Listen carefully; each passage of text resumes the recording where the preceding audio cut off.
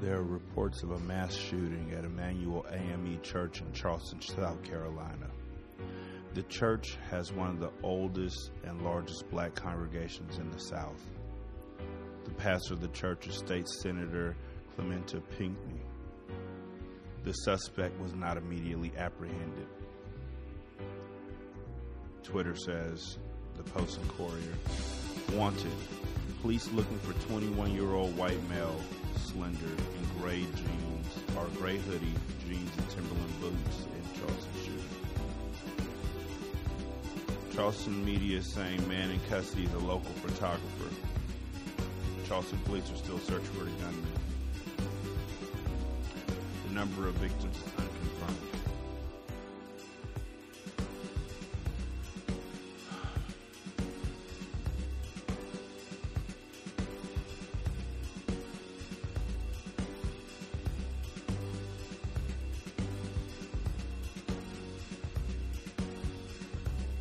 I don't even know. I can't.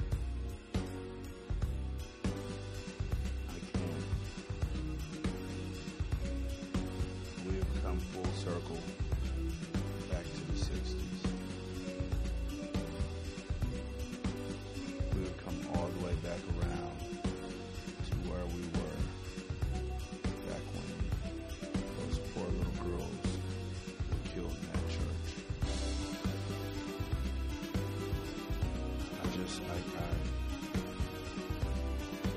at a church,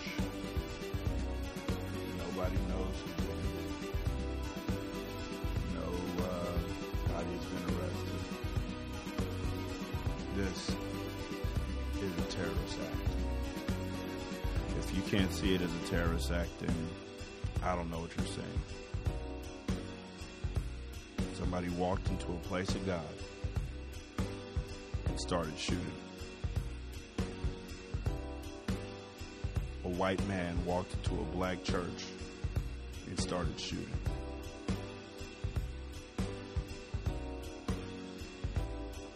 This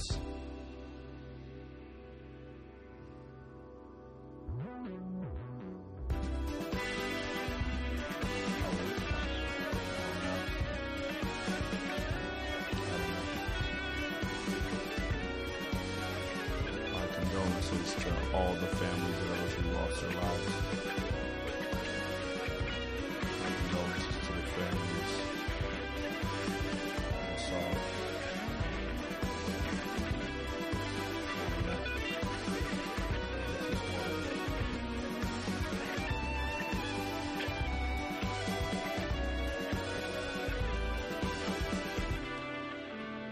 9 people have died in a shooting in a historic black church in Charleston, South Carolina, police said on early Thursday morning. I do believe this was a hate crime, Police Chief Gregory Mullen said. 8 people died on the scene at the Emmanuel African Methodist Episcopal Church, and 1 person was pronounced dead at a hospital, Mullen said. Among the dead was a state senator who was the pastor of the church, Democrat Clementa Pinckney. People were taking part in a prayer meeting at the time of the incident, Mayor Joe Riley said during the press conference. This is inexplicable, Riley said. It's the most intolerable and unbelievable act possible. The only reason somebody could walk into a church and shoot people praying is out of hate. Said Police Chief Mullen, this is a tragedy that no community should have to experience. It's senseless. It's unfathomable that someone will walk into a church where people are having a prayer meeting and take their lives. Emmanuel is the oldest AME church in the South and is led by South Carolina State Senator Clementa Pinckney, a Democrat. The church has one of the oldest and largest black congregations south of Baltimore, according to its website. Denmark Vesey, executed for attempting to organize a major slave rebellion, was one of the founders. The shooting took place at about 9 p.m. Eastern Standard Time, Charleston police said. The gunman is still on the loose, they said. The suspect is a clean-shaven white male about 21 years old with sandy blonde hair and is wearing a gray sweatshirt or hoodie, blue jeans, and Timberland boots, officials said.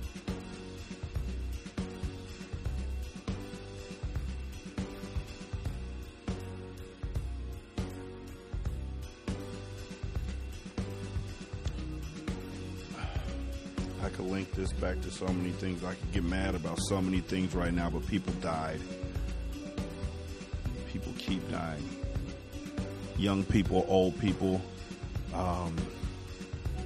churchgoers, atheists. It doesn't matter if you're black, you're a target. And people keep dying.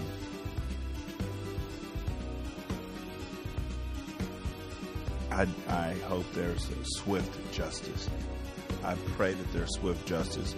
But praying, they were in the church when they got shot.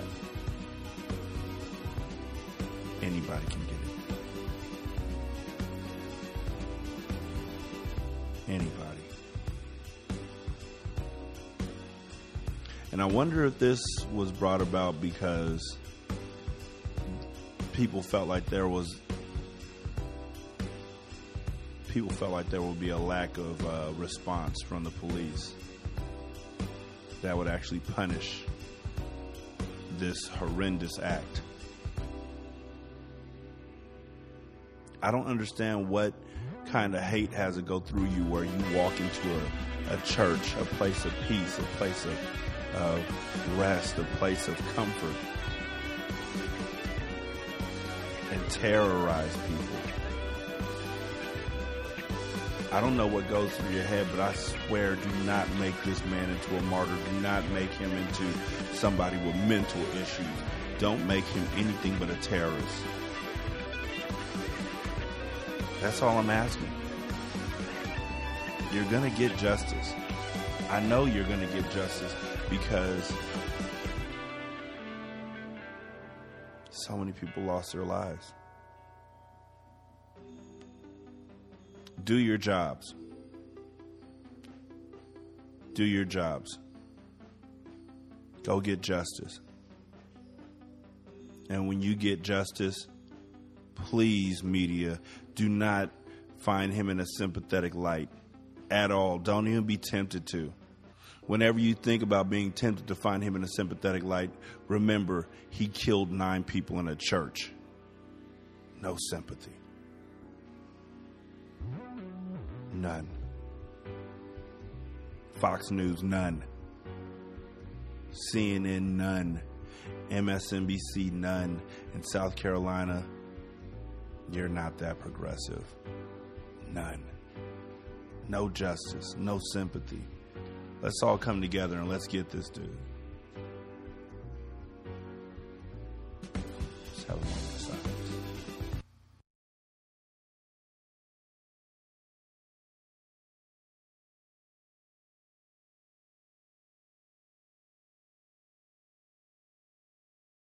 Ladies and gentlemen, what we have in this world is a problem.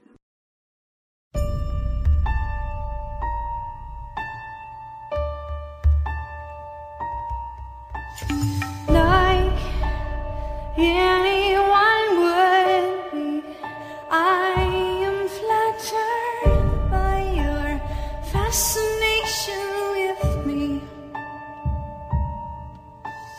Like any hot-blooded woman, I have simply wanted an object to crave. Witnesses to my birth. It's one thing to embrace the questions as an academic matter. Right. It's another thing to just actually be honest and transparent about who you are. Right. Well, I definitely am not white.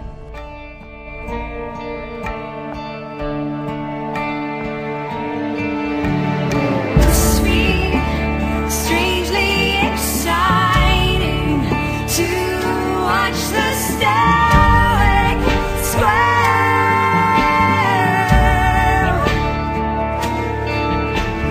Must be somewhat hard-telling to watch you burn.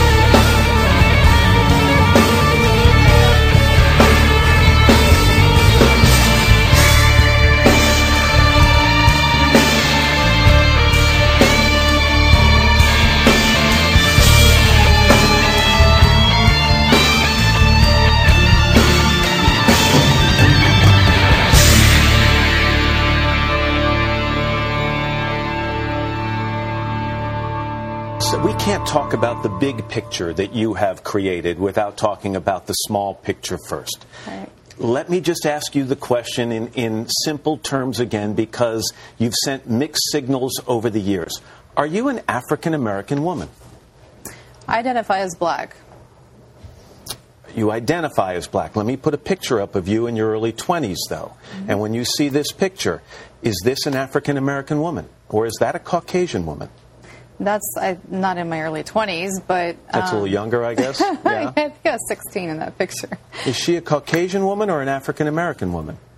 I would say that visibly she would be identified as white by people who see her.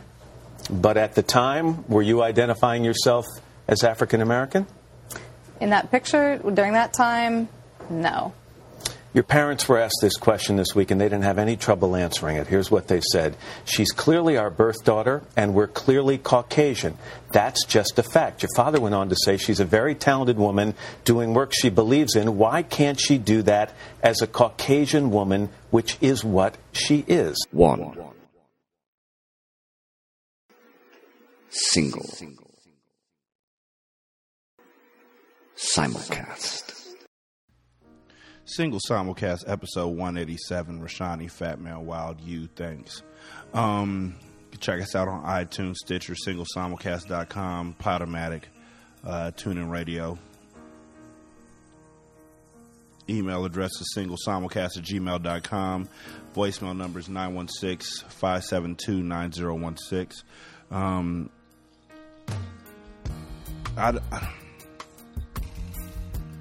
The more I thought I understood this situation, the less I realized I knew. You know? And I'm saying that not from somebody who's not seen the story. I've seen the story and I've read the articles and I've looked into it and everything, and there's really no part of it that hasn't been spoken on at some point. I mean, news is news, and it is 5 days since this first happened. But Rachel Dolezal, the ex-NAACP leader of Spokane, Washington, who told people that she was black, or rather didn't tell people that she was black because, as she said, nobody ever asked her.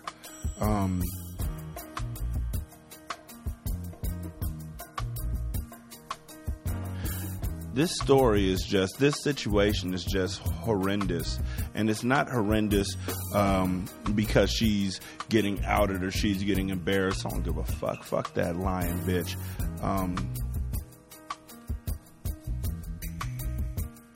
It's horrendous in that she was able to step into somebody else's world so easily. You know, and I've heard a lot of questions about this, such as, why would she want to step into a black woman's world? Doesn't she know that black women have it rougher than anybody else? And then there were the others who were like, why are y'all so mad about it? Why don't you look at the stuff she did for the community?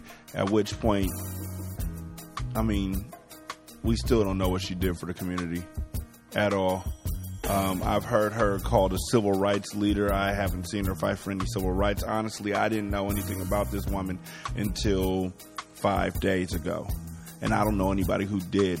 Like, literally, the videos that are popping up, even videos of her being interviewed like 2 years ago because she's a professor over at Eastern Washington, which is actually where my little Relly went to school at. I should probably ask him what she was about. But even those interviews from like 2 years ago just popped up 5 days ago because they weren't relevant until 5 days ago. This woman did nothing of relevance, and I can tell you because I have godparents who live somewhere out there. They're either in Spokane or Kent or Bremerton or one of those places where there really aren't a lot of black people. Puyallup, somewhere in between Seattle and Tacoma, there lies people who are my god family, you know. They probably couldn't tell you nothing about her. Nobody can tell you anything about this woman. She did nothing of import. she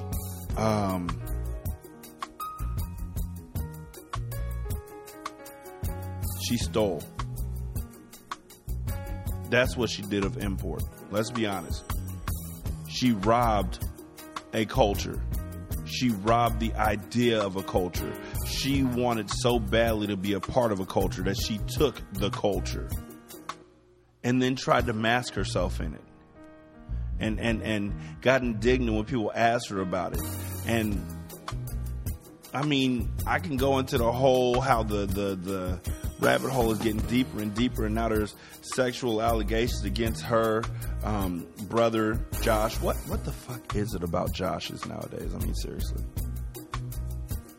If your name is Josh, I'm looking at you sideways. I'm sorry, it's just the way it is right now. If you're white and your name is Josh, stay the fuck away from my children. But her brother Josh Dolezal molested her African American foster brother, and allegedly she helped out. I don't know how all that works.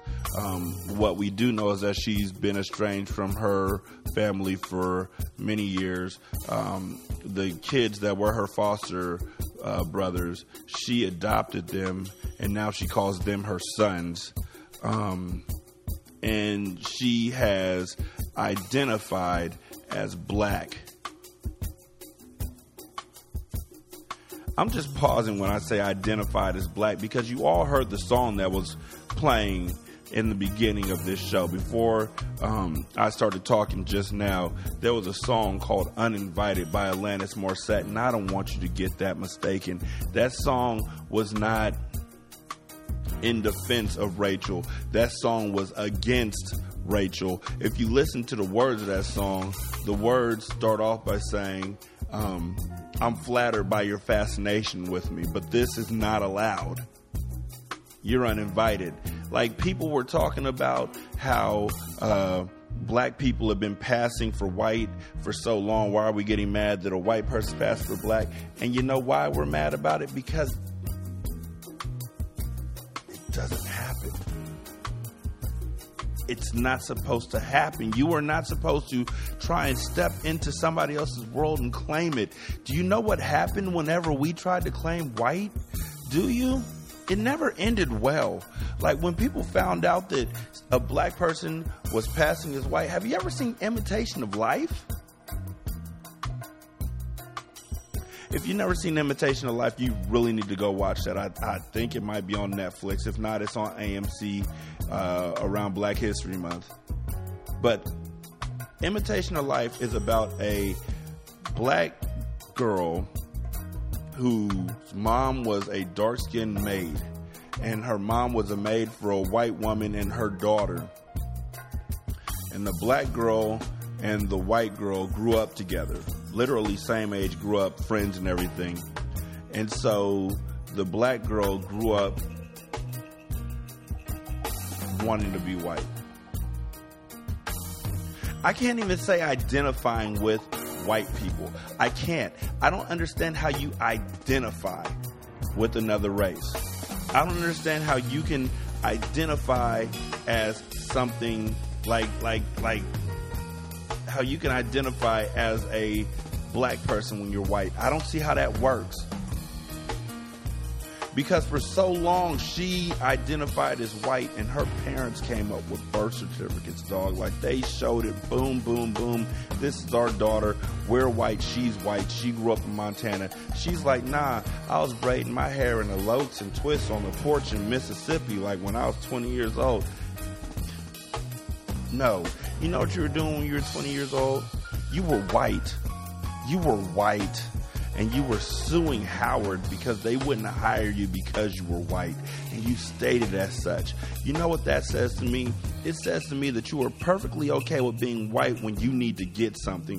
But when you just want to kick it, when you just want to sit back and chill, when you just want to hang out with the homies, you turn black. And that's not how this works. It's not. You can't do that. It's not fair. It's not right. It's not the way to do things. And You know what? I know black women in Spokane, Washington. I know black women in Tacoma, Washington. I know black women in Seattle, Washington. I know black women in Kent and all of those areas around there. And I know that they would have said this. If they had found out about this, they would have said this. Why the fuck does she do that? That's simple. No little bit of sympathy, no nothing. Why would you do that? Why would you step in and make things so much more difficult than they needed to be for everybody else? That is the ultimate idea of privilege to me, is stepping into a situation and making it worse and not caring because you know you can extract yourself from that situation. The way I look at the Rachel situation is this. There are a ton of white people who are waiting for her to come back home to them like she's the prodigal child or something. When she comes back to the white side, she has books lined up and movies and Black Like Me and all of that. She has all of that lined up. You know who doesn't have anything lined up? The black women whose style you jacked. The culture you robbed.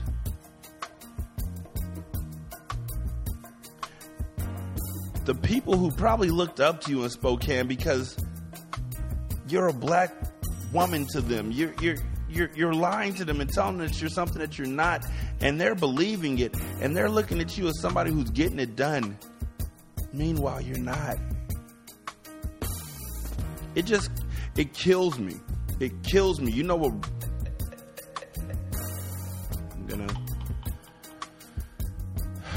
I'm gonna try and be as calm as possible. You know what really gets me about this? The fact that you can actually hear in her interviews where she just starts talking like she's black. You know what I'm saying? When she just starts talking like she's something she's really not. You can hear her try and slide into that role. You know what I'm saying? So, I mean, everybody wants to know your hair. How do you do your hair? Is it a perm? Is it a weave? Everybody's asking. This right here?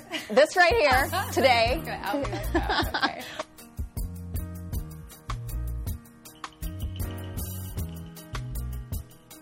Is it a perm? Is it a weave? Everybody's asking. This right here? This right here.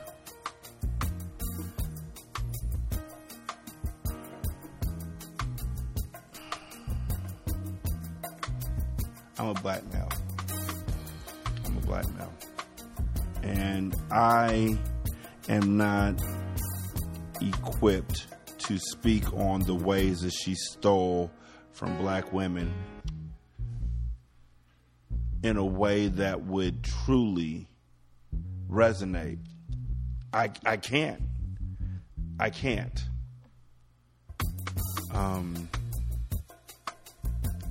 What I can say as a black male is how disgusted I was and how disgusted I am to run past all these other black men who are trying to state what good Rachel has done for everybody.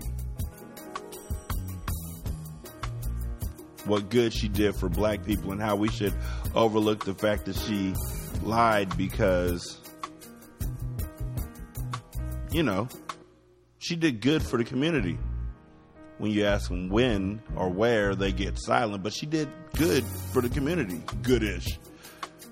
And then if they still get pressed on it, they say, well, why are you mad about this, but you weren't mad about Caitlyn? Caitlyn Jenner identified as a woman. Why aren't you mad about that? Why aren't you disgusted by that? This is just racism. No, first of all, it's not racism because they're both white. Okay? Actually, they're both white. You thought I was going to say something different, but no, they're both white. And secondly, Caitlyn was never living a lie as Caitlyn. You see what I'm saying? When Caitlyn was Bruce, Caitlyn was living a lie. Caitlyn didn't feel comfortable in her own body. Caitlyn didn't feel comfortable lying to people about how she felt about them. Caitlyn didn't approve of herself.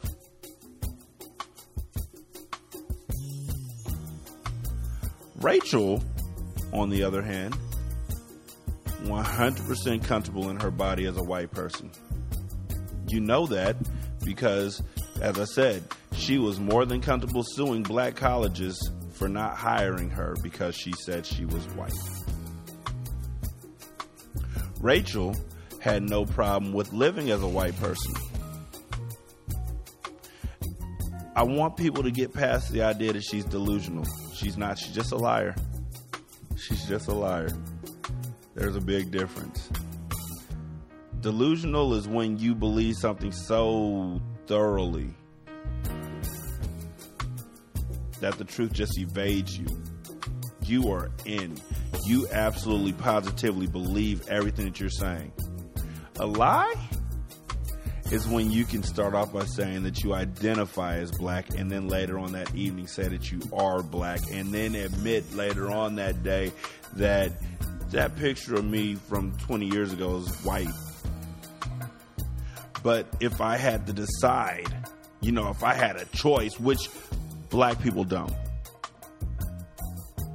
If I had a choice between being black or being white, I'm going to say I'm black. If I'm given the opportunity to put my chips into the pile, I'm going to push them towards black. Always bet on black. You're not black. You're not. Any cop who pulls you over can see that. Anybody who looks at you can see that. You look like Leslie Knope with a tan. You're not black. And it's just... It's sad. It's just sad. How people are saying things like, she sticks up for the black race. No one owns a race. You know what? That's funny. White people owned us for a while.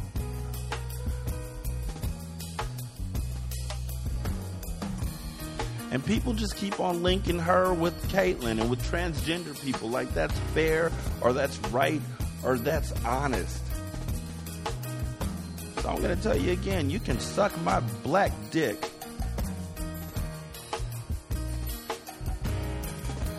You can kiss my black ass. If you're trying to make that connection for whatever reason, you are a piece of shit.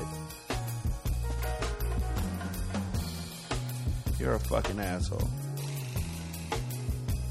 And you know what? I've dated white women. I've dated two. Yeah, two. White women. One was fully white. She identified with white. Her family was white. She knew she was white. Her privilege stood clearly at white. She was cool. She made good milkshakes. The other one, she was white. But she acted like she was something she wasn't. She acted like she was from the hood. She acted like she was a gangster. She acted like she was a thug. She acted like she was a Crip. She acted like she was all of these things. She acted. When I first met her, she said her name was Luscious. She acted like she was whatever. And then get back to her parents' house and her parents are like, sweater tied around the neck, white. And she's the only one who's standing separate. And in her yearbook, she has, when she grows up, she wants to marry a black man. That's Rachel. That's Rachel. Just because you have these dreams and ambitions of reaching out and embracing the black race, just because you have these goals and desires to be loved by black people, just because you want to help out, doesn't mean you have to lie. You don't have to lie to kick it. You do not. You know what I'm saying? There's no rule that a white person can't run the NAACP. Probably should be, but there's no rule. I mean, it ain't like we can run the KKK, but there's no rule. I mean, I'm not saying that the NAACP is like the KKK, but they did let Bill Cosby get up there and start talking about niggas who were sagging their pants. The KKK approved. So, and they really did have the Klan come out there for a meeting. They really did powwow once, but there's no rule. There's just something fucked up about the idea that this white woman can step into a role of a black woman and get more credibility and lauded and loved more than black women ever get. And when black women point out that you're giving all of this love to a imposter, to a liar, to a fake, to a false, they get shouted down and abused again. That's what's crazy to me. This one dude I knew or know, in the midst of talking to black women about why this is fucked up. I mean, they were telling him it was fucked up. He was like, I don't see it. But in the midst of doing that, he compared these black women to the KKK. So in your defense of a white woman to black women, you compare the black women to the Ku Klux Klan. They're not oppressing anybody. They're not trying to hurt anybody. They're not trying to malign anybody or stop anybody's stride. They're just pointing out an honest truth, which is that this woman had no right to do what she did. You compare them to the Klan, dog.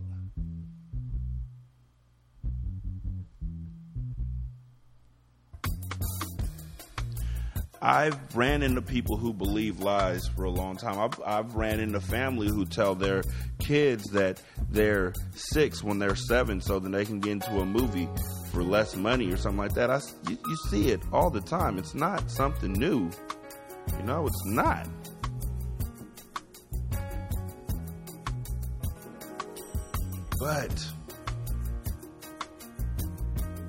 But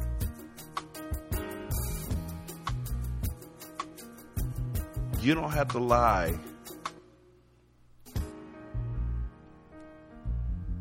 You could have helped out a lot more just standing to the side. My homie Drew from the Interracial John podcast, shout out to him and his wonderful wife Leslie. He's white, she's black. He will never say he's anything but white. As a matter of fact, on Twitter, his Twitter name is Angry White Guy. He does more for the uplifting of black people than 95% of the black men that I know. Every day, you will find him arguing with white people about why black people need equal rights, why what happened to black people is not right, why this and that and the third. And he does that all the time. He doesn't say he's black. I have yet to hear him say, you know what, I have a free pass to say this or that or anything. He says, I'm white. I can't understand what it's like to be black. My wife is black. I can't understand what it's like. Even by being with her, I can't understand what it's like.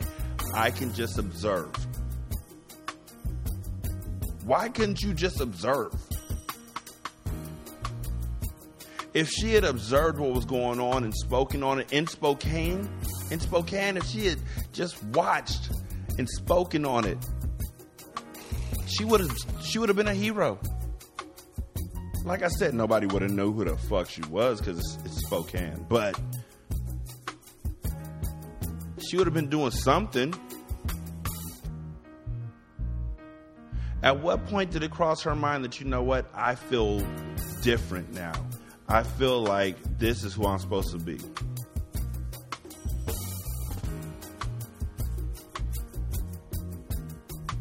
This is some bullshit. I can't even be sufficiently upset about it. But I am. I am just like flabbergasted. Really, I am. Like I said, it took me 5 days to really just think about this. Like, somebody hit me up and said, you know, she's not the only one.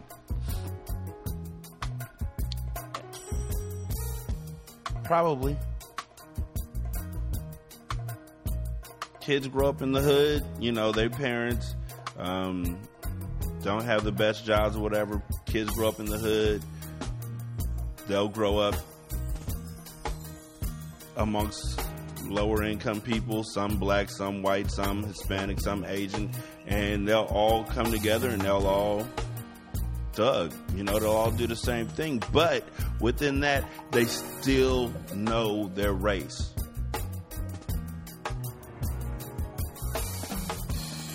There's no such thing as transracial. To say such is a disservice to transgender. Transgender is a real thing. That is a real thing. To be in one but feel like you should be in another, that is a real thing.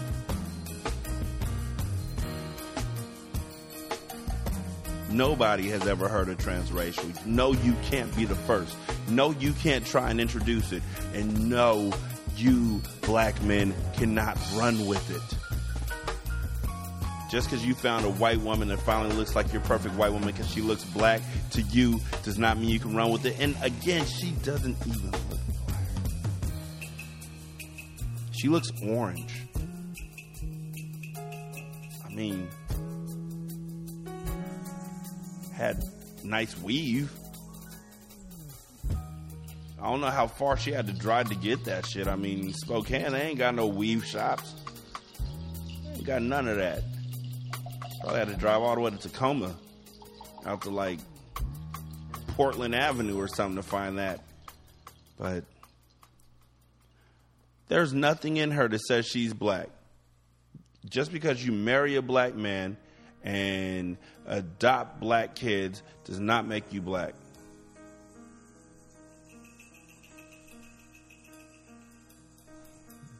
But you adopting our culture, sitting down and discussing our culture, telling other races how they can't participate in standing up for our culture, lecturing people on the right and the wrong way to embrace our culture, telling people how to do our hair correctly.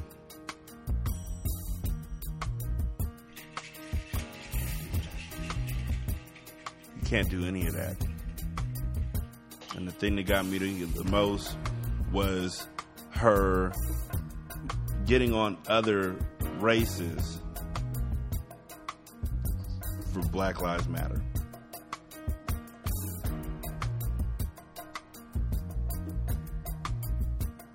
You know what?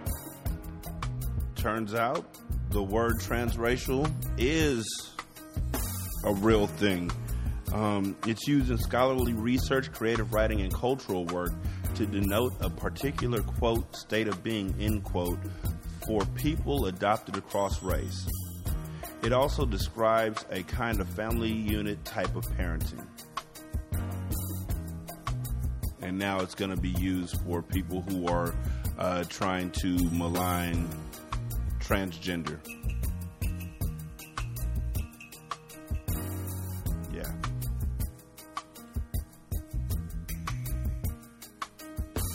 I mean, Rachel, at this point in time, is not going to stop calling herself black. No matter what we say, no matter what we do, she's going to keep calling herself black. And she's now on the Today Show. She's now on all of these things. And I want you to know, these shows that she's interviewing on, they're not free. She's not doing it for free. You know, this is a woman who's been using her white privilege to get her job or to step into the role of power that she's now in. Everything that she's gotten in her life came from being white until she got there, and then all of a sudden she wanted to be black. You know?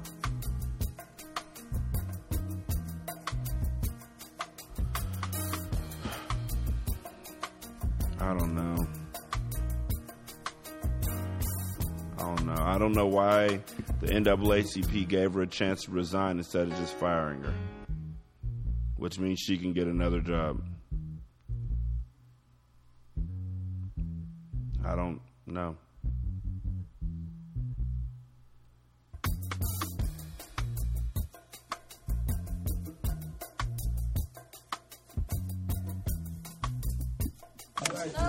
Damn system. It's guilty as hell. One more last speaker, and we can get on with the rally and the protest. All right.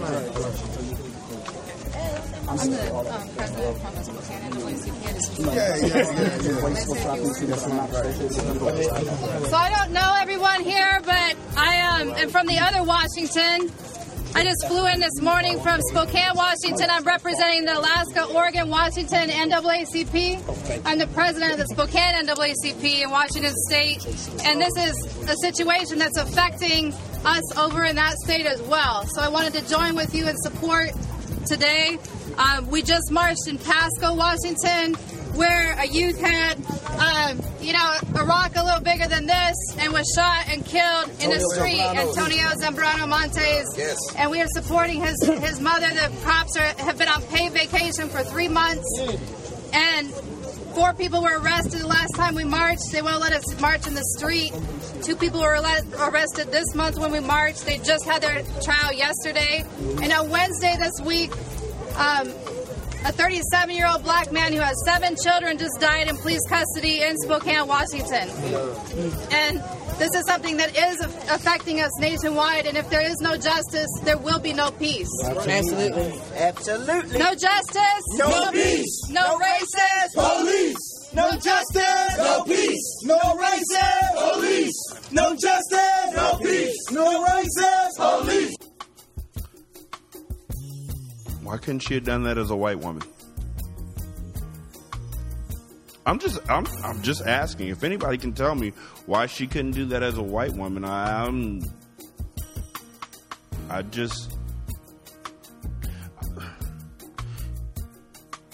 her speaking is powerful. But Leslie Mack speaking is powerful. Feminista Jones' speaking is powerful.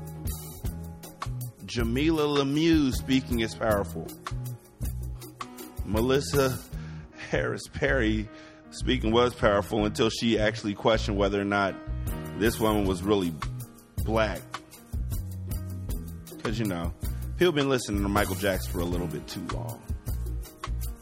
As long as you're fighting for equality, it don't matter if you're black or white. But black women have been fighting for equality for so long. Black lives matter. Black women's lives matter. You know what doesn't matter?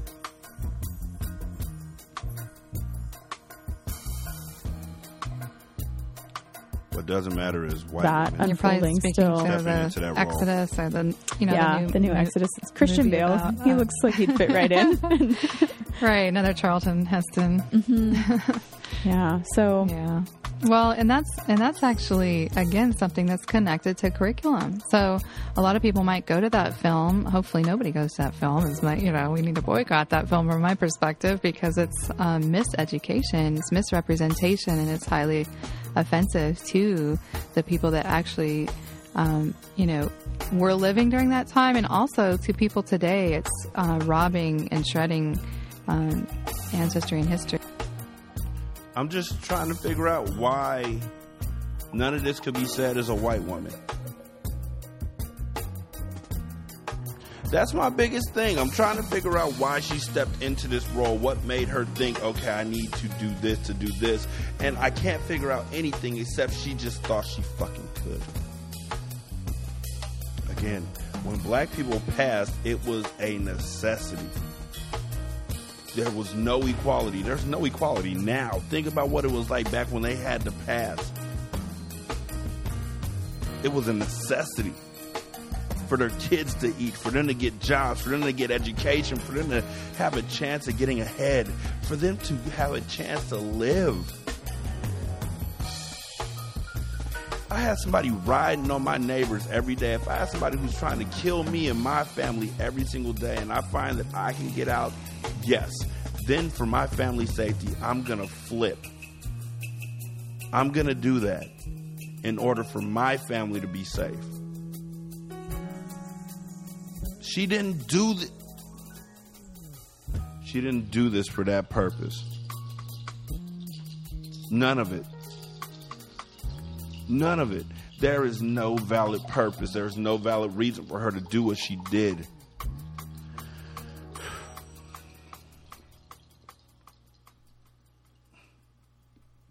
This is the last thing I'm going to say about her. Probably, maybe. I doubt it. Fuck this woman.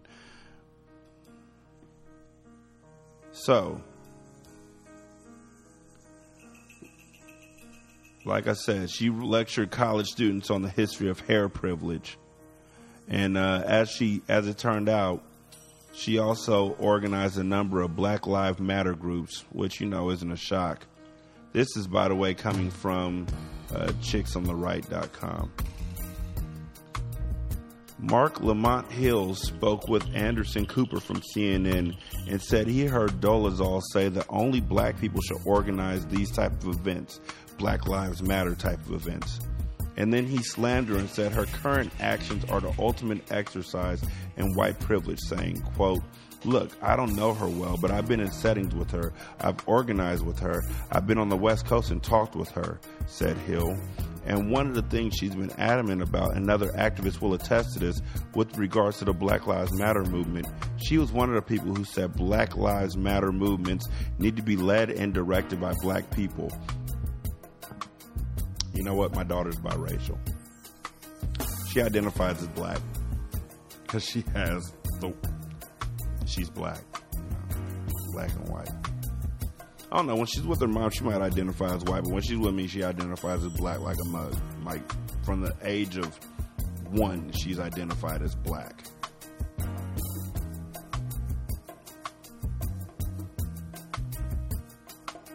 From the age of 0, Rachel has been white. We're looking at pictures of her as white. And here's the other thing that worries me is that she is taking away the credibility of other women who need this attention, need these jobs, need these opportunities, need to be believed.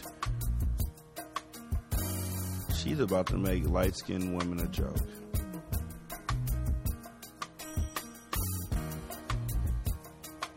I don't even know. Like I said, before this, there was another group of white people who wanted to be black. They actually named themselves the Young Black Teenagers. They were a rap group, all white. I think one was Mexican. They actually hooked up with Chuck D and the Bomb Squad and made songs called I Love Being Black and stuff like that. This ain't nothing new. It's just the first time that somebody's been outed for it, and because it was a white woman, black men immediately started caping. Just frustrated, dog. I don't even fucking know. Let's go. Mark also heard Rachel say that outsiders shouldn't be at protests. When she said outsiders, she meant white people shouldn't be at the protests for Black Lives Matter and for protests for black people. White people shouldn't be there, but there she was. There's a joke in here somewhere. I just don't really feel like finding it. This single simulcast, spin the beat. How did you guys, come on, the young black teenagers? Young black teenagers. Now, you know I wasn't expecting that. Like, when I saw, like, the video and all, and I'm like, yo, these guys are white. And they call themselves a young black teenager. Well, white, you know what I'm saying? You look at the word white, that's you know, that's a touchy word to go on. Okay, why is that? First of all, you know what I'm saying, society does people as black and white. They dub Caucasians as white and African Americans as black. Well, let's look at black and white. You know what I'm saying? This is black. You know what I'm saying? This is white. I've never seen anybody's skin color who matches black and white. You know what I'm saying? Be that right. Blackness to me is more of a cultural thing, a state of awareness, a state of mind. You know what I'm saying? Depends on how you interpret the word black. You can interpret the word black in many different ways. You know what I'm saying? Us growing up in New York, you know what I'm saying? We grew up in New York, you know what I'm saying? I don't want to get specific on where everybody was brought up at, but between the Brooklyn, Queens, Long Island area. When I mean Long Island, I mean a Hempstead, Freeport, Roosevelt area where Public Enemy originated from. You know, I personally grew up with Hank and Chuck and all them before Public Enemy came out. You know, growing up in a community that's majority of mostly, you know what I'm saying, African Americans, you tend to adapt to a culture, you know what I'm saying? Now you take a look at the hip-hop culture, which is an African-American culture, because African-Americans started the whole hip-hop culture. But the hip-hop culture is a culture within its own. It's a street culture, all right? Like, for example, let's look at this jam on the album that I wrote called Daddy Called Me Nigga Because I Like to Rhyme. Now, first people would think, you know, since they're already looking at the group as so-called a white group, because white has been stereotyped as Caucasians throughout history, you know what I'm saying? They look at us as a white group, you know what I'm saying? And they using the word Daddy Called Me Nigga, then it doesn't just go for my father being Caucasian, calling me a nigga because I'm into a street culture. I have a lot of brothers that I roll with since I was young, that just because they in the same culture and the same state of mind that I am, their father calls them nigga too. So you know what I'm saying? It's just the word nigga being used again in a negative way. That's why the word nigga should just be abolished out of vocabulary. See, the young black teenagers isn't five Caucasians. We represent a new movement, a race without a color, you know what I'm saying? The hip-hop culture. The hip-hop culture, the youth of today, the youth of hip-hop today are young black teenagers. See what I'm saying? It has nothing to do with a skin color. It's a race without a color. All right. I comprehend. All right, I don't. Young black teen. Batman Wild Spin the Beat 16 Simulcast. Young black teen. Young black teen. Born of the Caucasian persuasion, and some of my threat. To others, it's amazing that a man of my shade could flip the crowd and get paid. But just keep in mind, from the street I was made, as if a misfit, some sort of social disobedient. That train of thought that's been taught was feeding a stereotype. So why's your stereo hype? From the boom of the track, to sit back with the wife and ready rolling. What? I'm ready rolling. What? I'm ready rolling. I'm rolling with the head on. The funk, I was red on. Reality's the key, and it's you by the shot. But when I hear to teach lessons, just here to ask questions. Why I'm looked at and judged by my verbal expressions. And why does my family feel that they're cursed? Cause my Levi's sag and my hat's in reverse. So cause my DJ's got the record when the rhymes are rehearsed. It's not something we're new to, it's something we grew to. These questions brought rage, society has fuel to. The fight and the plight of humanity's sanity. I don't strive for vanity, see no wealth is handed to me, so don't confront me. I'm cozy and comfy in my state of position. We're here to cause the transition from your old state of mind into a new day and time. And if you don't like my rhyme, then you'll kiss my behind. Cause I'ma say what I wanna say, do what I wanna do. Display all my feelings until the baseline is through. Cause some may say that I'm whack, and some may say I act black. Who is this black for a fact? And in fact, I'm proud to be black. Let me tell you about blackness. You know I'm about to be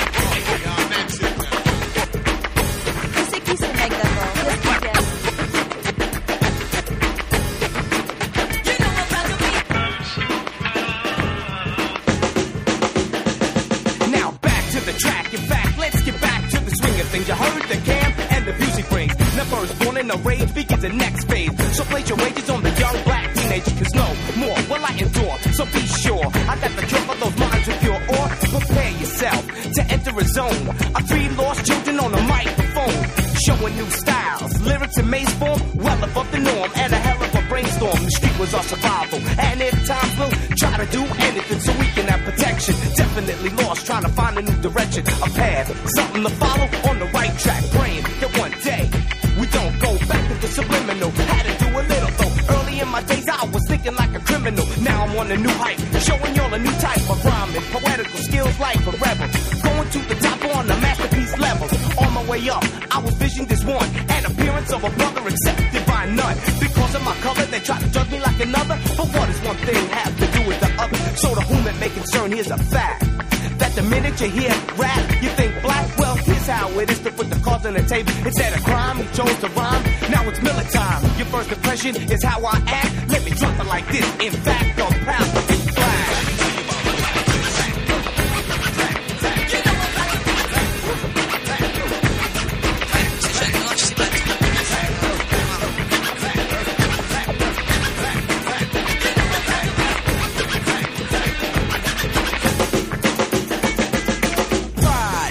Put into my theory, stated upside disguise. Now hear me, color. The side one's on one's position or opinion, what it's based upon. Respect demanded by the people, all concerned to be viewed as equal. If you're quick to criticize, it's time to realize the views you use is not seen in my eyes with dignity. A level of worth, an individual independence in the day of birth. My youth is now history, it never was a mystery. The branch of my knowledge was passed down and given to me. Now it takes a nation of millions, billions, zillions, and we're still young black teenagers, ripping the stages. Girls of all ages are all amazed. This group is dropping and proving that it ain't where you're from, it's where you're at. Back in the days we were raised like that, 'cause you can't teach your dog to be a cat. New styles, new rules, new facts. That's why we're proud to be black.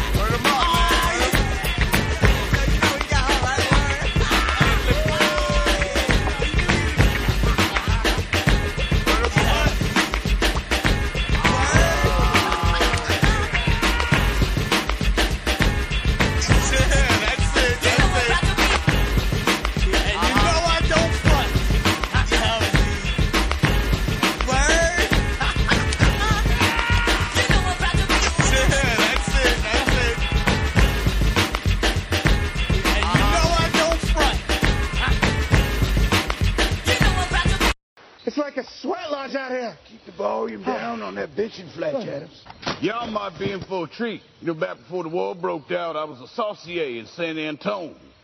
I bet I could call up some of them greens. Yeah, noodle some crawfish out the patty, yo.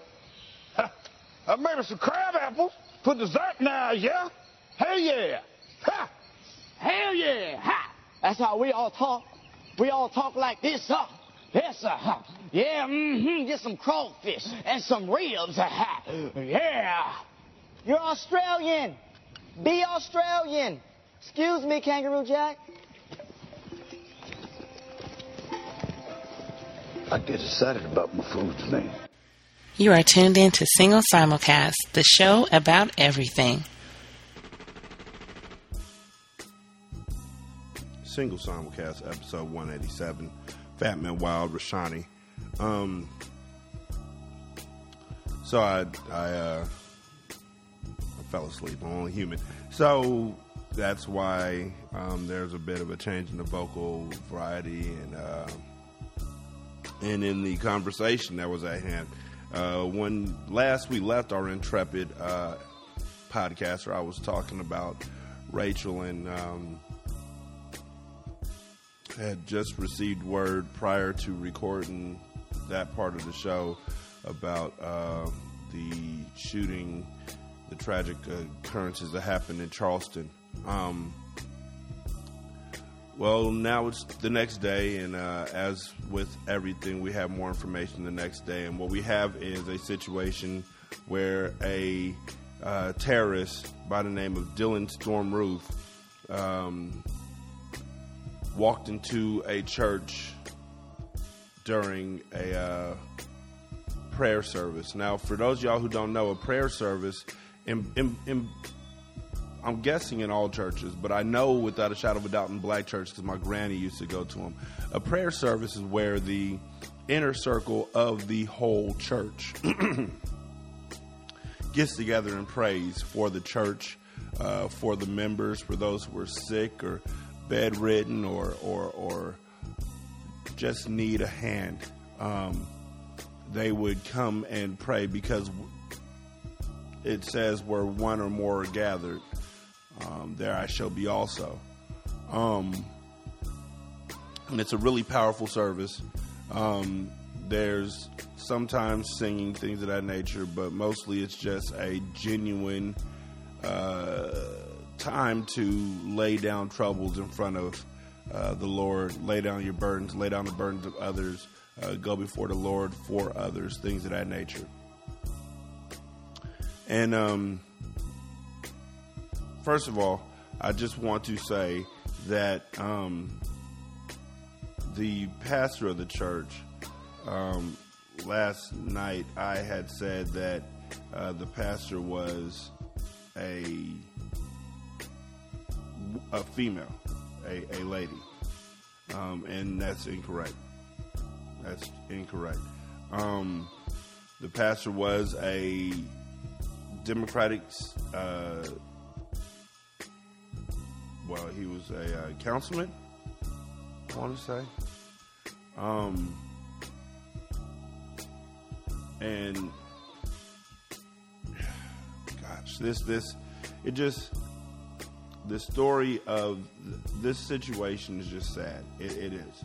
It's sad because, first of all, people died. Secondly, is the fact that this person, the person who the pastor of the church was a state senator, Clementa Pinckney. I was saying at first that it was a young lady. I apologize. It was a young man. It's sad because 9 people died, 6 of whom were black ladies. They never knew. Nobody really ever knows when their time is coming to an end. But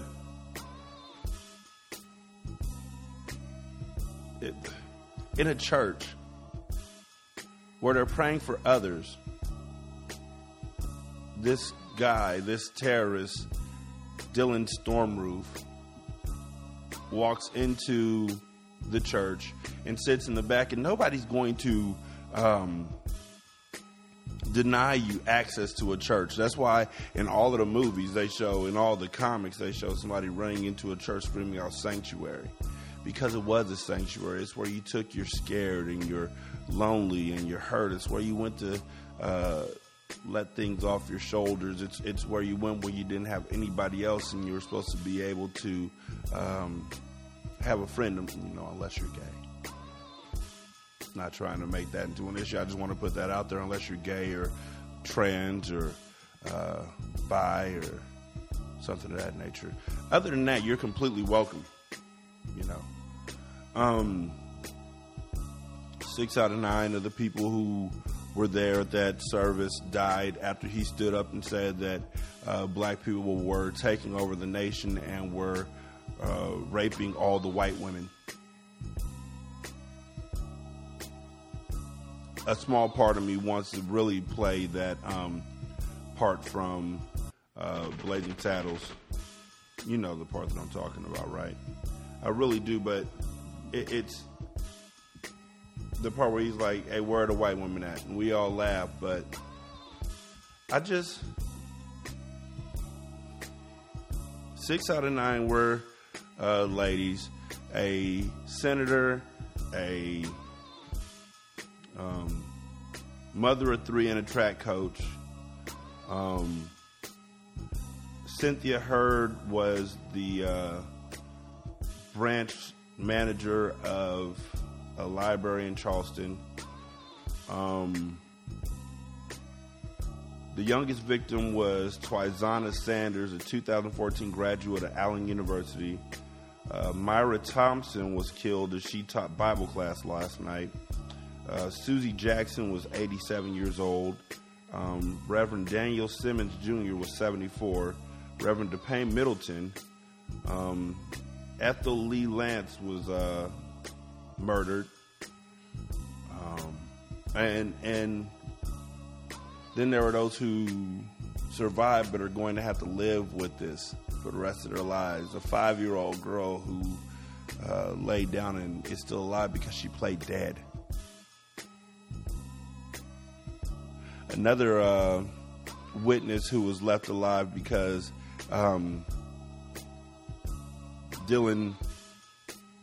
the terrorist told her that he was leaving her, or told them that he was leaving them alive so they could tell the story, so they could tell the tale.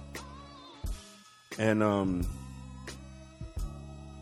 anger, appropriate anger, was the mindset after finding out what went on. And I just want to say right now that not only do I blame the terrorists for this terrorist act, which they're not calling it a terrorist act because there's no way that they would be able to admit that acts of violence against black people count as terror.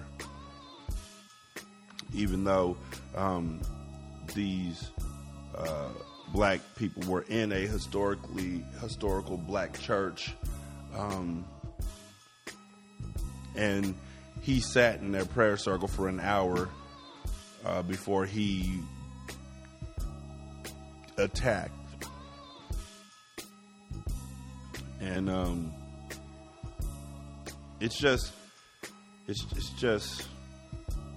it's too much, you know. And it's just,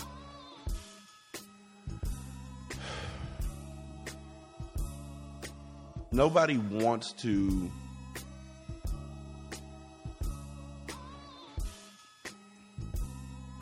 I don't even have the words. Nobody wants to state that this is a terrorist attack. Those who are in power are so hesitant to call this that, and I'm just like, why?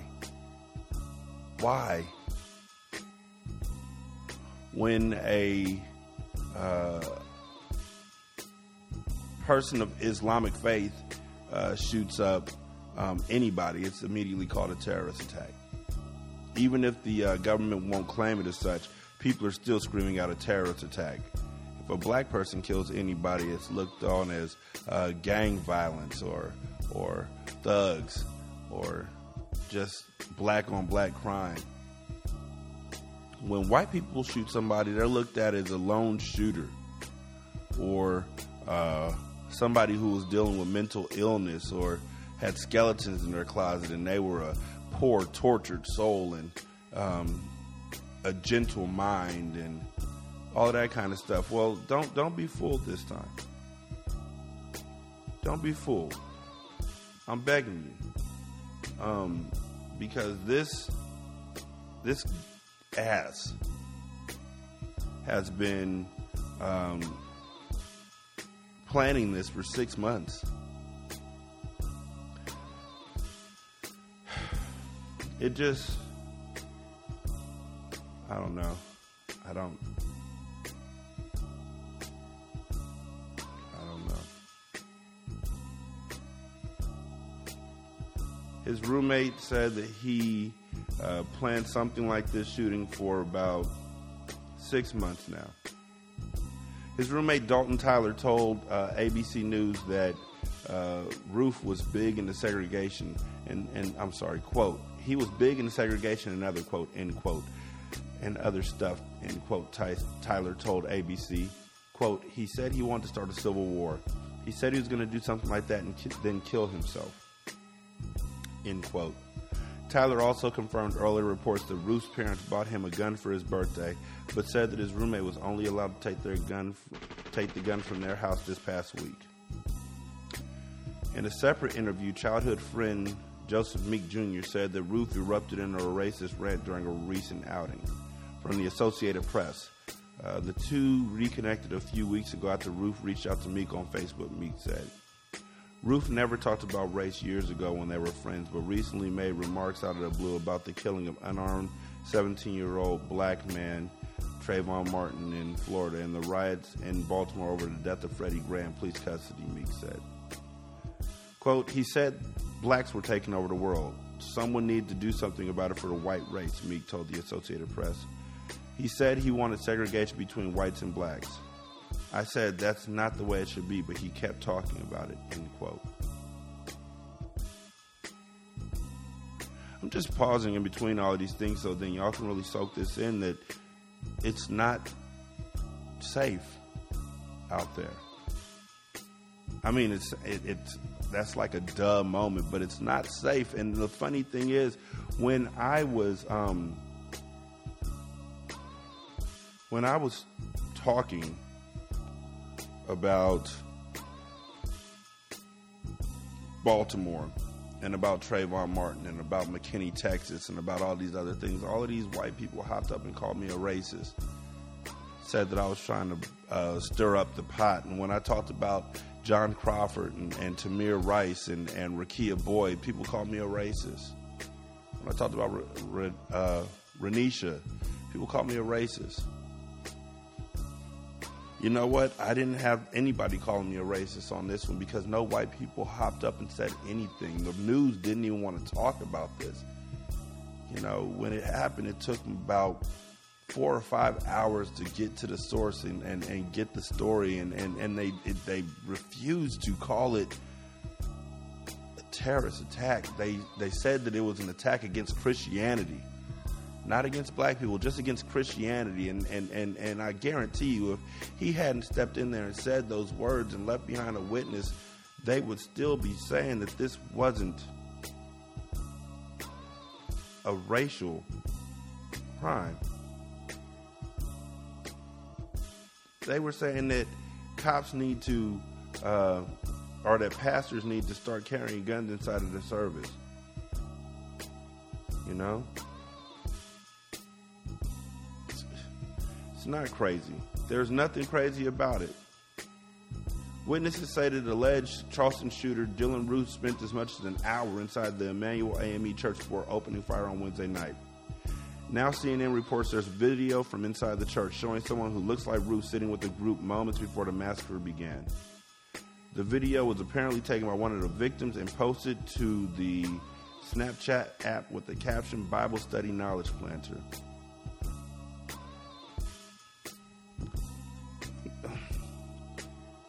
I'm just saying. He did a lot of drugs when he was a kid and made a lot of racist jokes. These aren't jokes.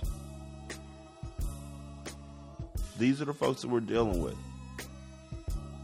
This is the world that we're in. And I promise you, I honestly do not feel like there's enough anger going on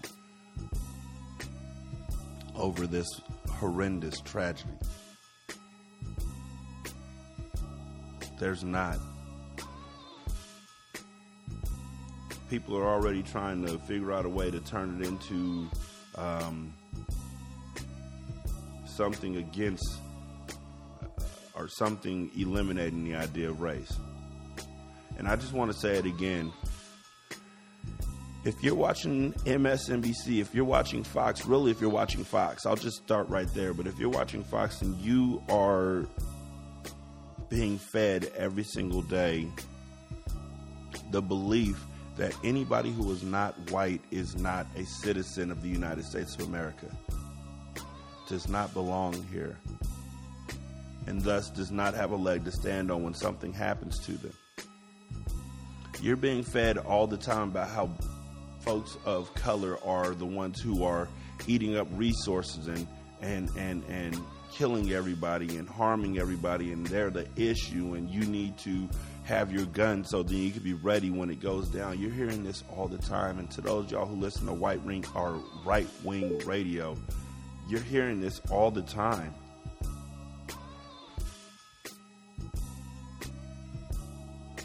I blame those radio stations. I blame those news stations for this. As much as I blame Dylan, I blame them for continuing to support these lies. Continuing to support these lies that are now just killing people. If you grow up your entire life hearing nothing but racist rhetoric or veiled racist rhetoric against groups, you would start to think that they were less than a person too.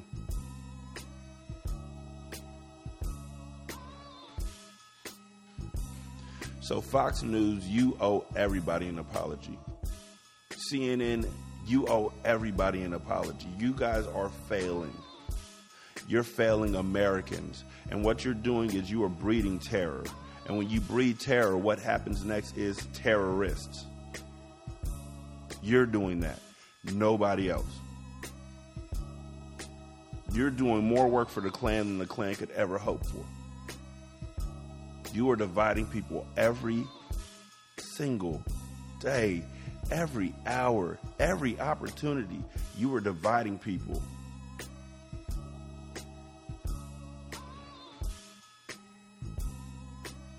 Those poor people lost their lives praying and begging for mercy. Those poor people lost their lives hoping that they would find mercy that wasn't going to come.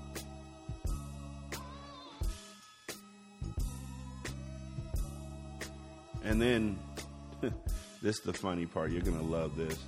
Every South Carolina State House flag is at half staff except for the Confederate flag, which is still riding high.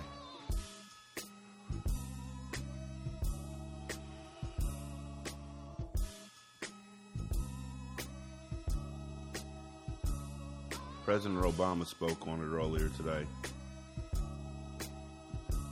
He said this type of violence doesn't happen in other advanced countries. It doesn't happen in other places of this frequency. It's within our power to do something about it. Good afternoon, everybody.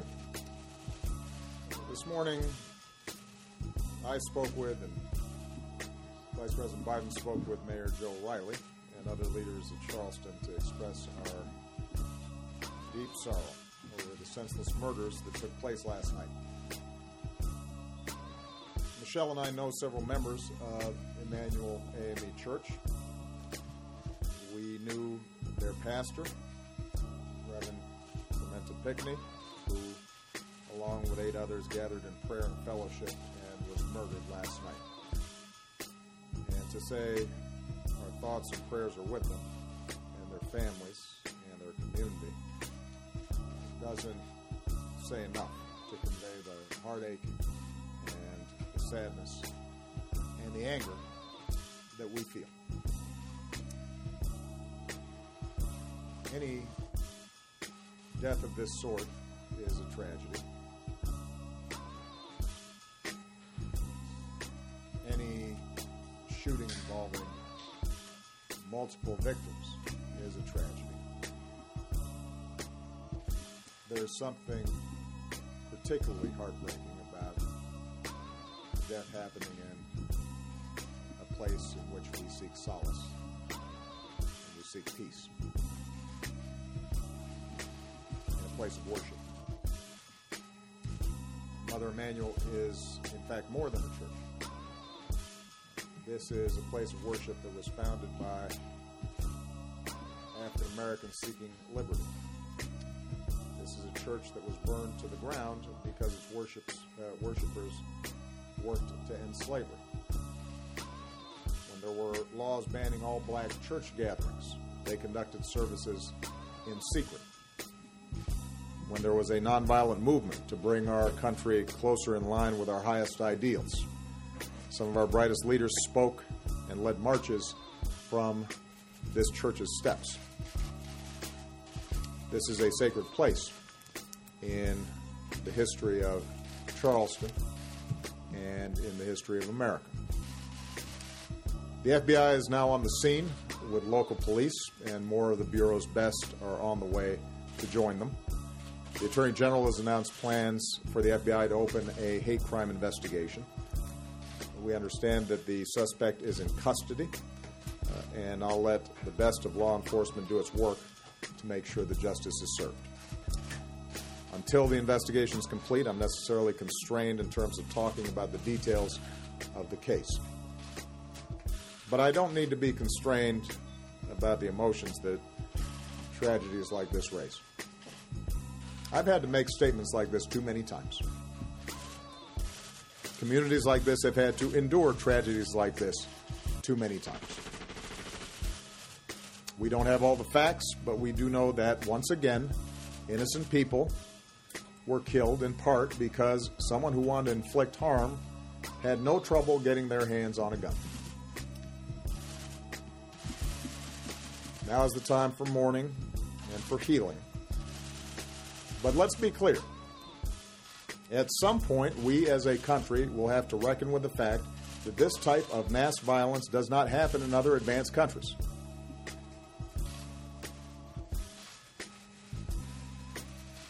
It doesn't happen in other places with this kind of frequency.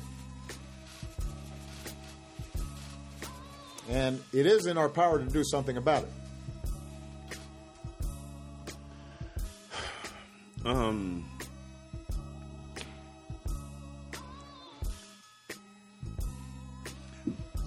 The other funny thing that kept happening, and none of this is funny, but the other thing that kept happening is that news stations, black leaders, all over the place kept asking black people not to riot. That was their outreach to us. Please don't riot. Please don't burn anything down. Please don't fight. These 9 people want you to be calm and civil. And why do we always need that roadmap? It's like they pulled this out of a drawer, and it's like when you work at a call center and you have a list that you're supposed to read off when you're trying to get somebody set up with phone service. Oh, are you mad? Flip. Please do not riot. These people will want you to be peaceful as God was peaceful. Make sure you mention, I read the lines out loud. My fault, my bad. Why? I'm not going to riot. We're going to protest, as we always do. And it'll turn into something where we lose sight of the real issue.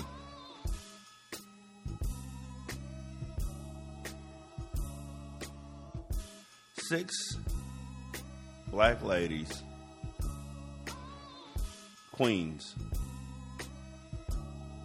leaders of the church, lost their lives. 3 black men, leaders of the church, lost their lives. And this is going to turn into a conversation about gun control. Not terrorism. It's going to turn into a conversation about gun control, which I don't really care about. I'm trying to get me a gun. But we're losing sight of what's important. What's important is that Fox News and other news stations are still fomenting hate against people who are not white. And as long as that continues to happen, these are going to continue to be the results. We cannot continue to be surprised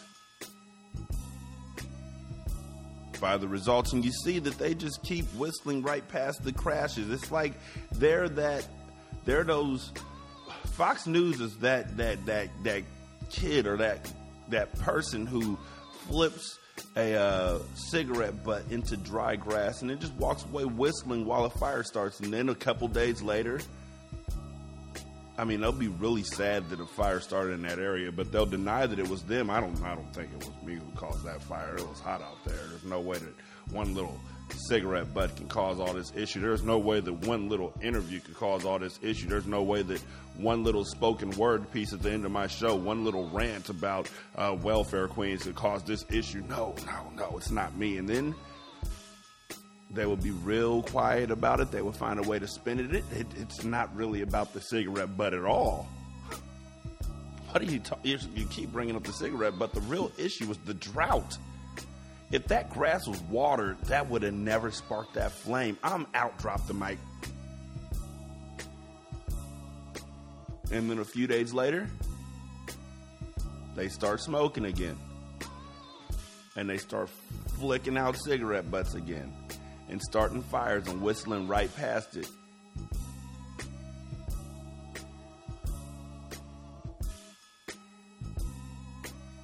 I've told somebody before that politics makes me tired.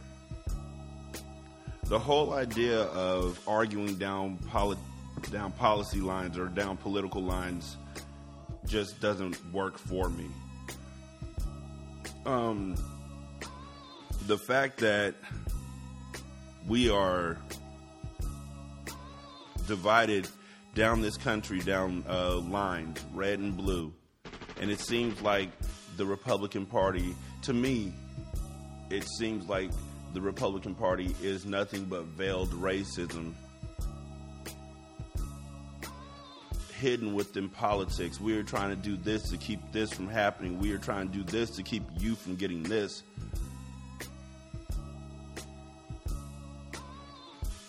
We can't talk about racial issues. We can't talk about prejudices, because as soon as we do, they're going to pop up with, yeah, you're a liberal, you're a libtard, you're a... all these things. And I'm like, no, I am a concerned black male who is running out of places that I can take my family safely. Swiftly running out of places. Can't go to pools. Can't go to church. Can't go to fucking worse. Seriously, let's really talk about it. The homegirl laid it out quite calmly, or quite well. The homegirl Phoenix laid it out about every single thing that we could not do. And there was like 20 things, we just keep.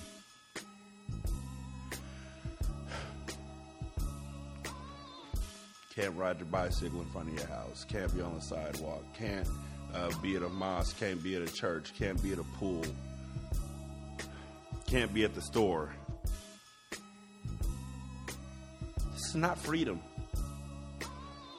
This is not freedom. This is terror. We are constantly waiting for the other shoe to drop. Constantly.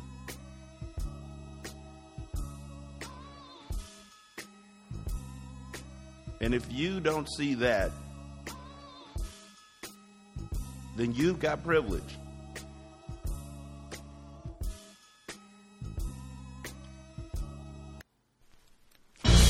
Batman Wild, Spin the Beast, this single simulcast. Reparation and apologies for Africa to America odysseys. Guerrilla type tactics on them socialistic fallacies. It be about the devastation of the social Darwinistic thought. Keep a brown man down sport. They want to keep eyeing the fetch and said, nigga, way Frantz Fanon put it. It lucky I ain't read wretched yet. Yo, you fucked up in the game now. It's Bay Black, Mr. Chairman of the Mile. I hear the world in all black surround sound. Fabricated so you can't move around now. Doing this for my clan that ain't around now. Buried 6 feet deep beneath the ground now. My loud sound pound down, make the earth crush it and bow down. There's 4 lines in the ground now. Shake them down. Black Chevy, Mau, gats ready. Blow, black deli, femme fatale. Underground, rats in this rap race and black race. Cats sell out to the black face and red grin. Laugh not my light skin. BSMOOTH from PH. Backseat strapping in, cause I'm the only bitch with big black in them. Who the crew? MAU, go ready. About to attack the track. With black is black. Well, how black? Black heart, black mind, black soul. Mile. We was born to roll. Who the crew? MAU, ain't fire. About to attack the track. With black is black. How black? Black boom till we reach the black hearse. What's black? Yo, when Mo Black start to black out, bitches pass out. Stick my black dick in they mouth and dick they back out. Black monk like Thessalonians, the government got a black phobia. That's why they tap my black Nokia. Black fathers, black mothers, black brothers, handcuffed to each other. Going upstate in black buses, black thugs. Rack drugs and backwoods, smoke till they got black tongues, black lips and black lungs. Black is black, whack MCs get smacked. Forced to go home and die when they hunted, I can't rap. Hey yo, who that? You're right there. Blue eyes and black hair. Killing with a rhyme or the bottom of my Nike Air. So quick, son, pick one. You don't want me to finish. I'll quickly take your 1950 and do you like the British. Head on a spear. Contusions ear to ear. Call Africa Maxima. I'ma drive you out of here, Mr. 116. Wanna kill your self-esteem. Born from part devil, part cracker from Queens. Knowledge that we drop, you don't even build with. That's like me winning a rap Grammy, giving it to Liz Smith. Who the crew? MAU, go ready. About to attack the track. With black is black. Well, how black? Black heart, black mind, black soul. Mile. We was born to roll. Who the crew? MAU, ain't fire.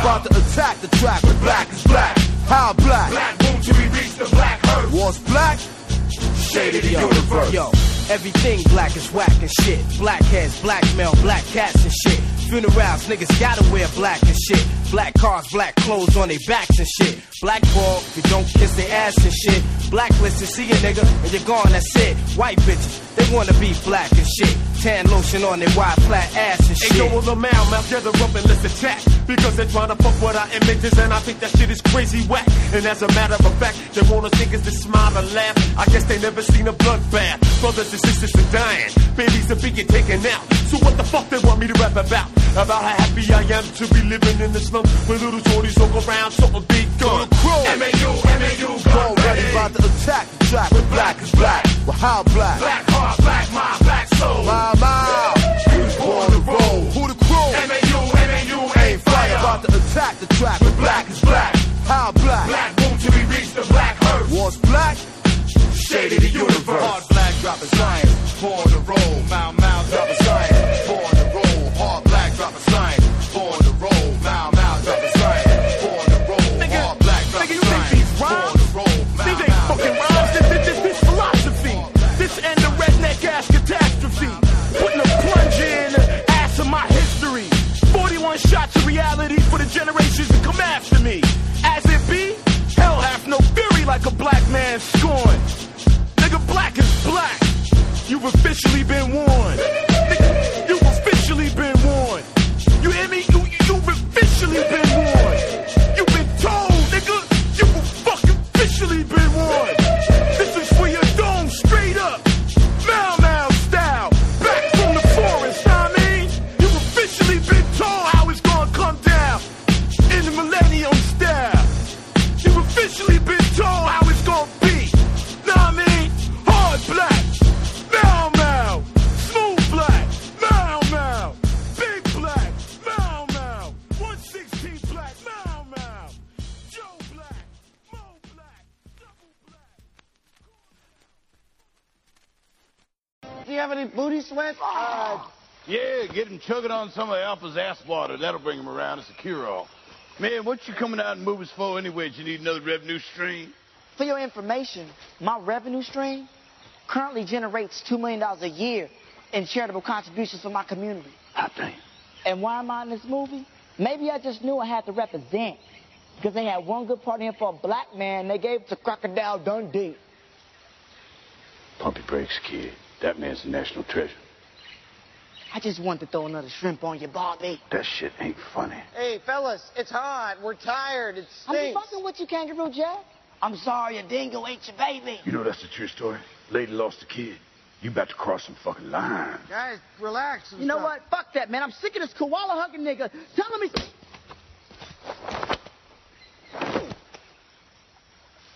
For 400 years, that word has kept us down.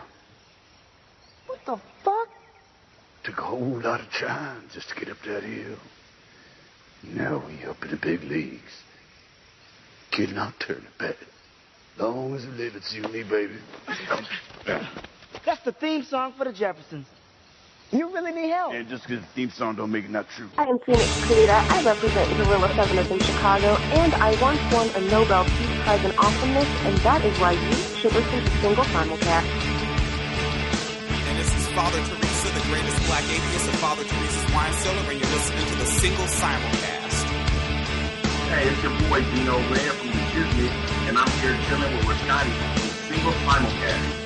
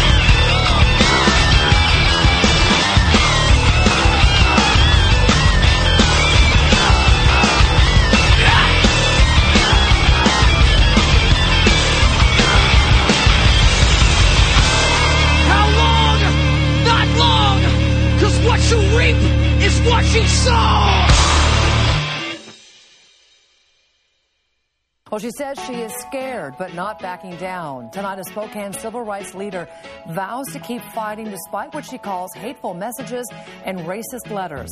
On Wednesday, Spokane NAACP President Rachel Dolezal says that 20 pages of hate mail were delivered to the organization's P.O. box in North Spokane with her name on it. KXY4's Alex LaFreeze working for you. He joins us now live from that post office. Alex, this isn't the first time she has reported something like this.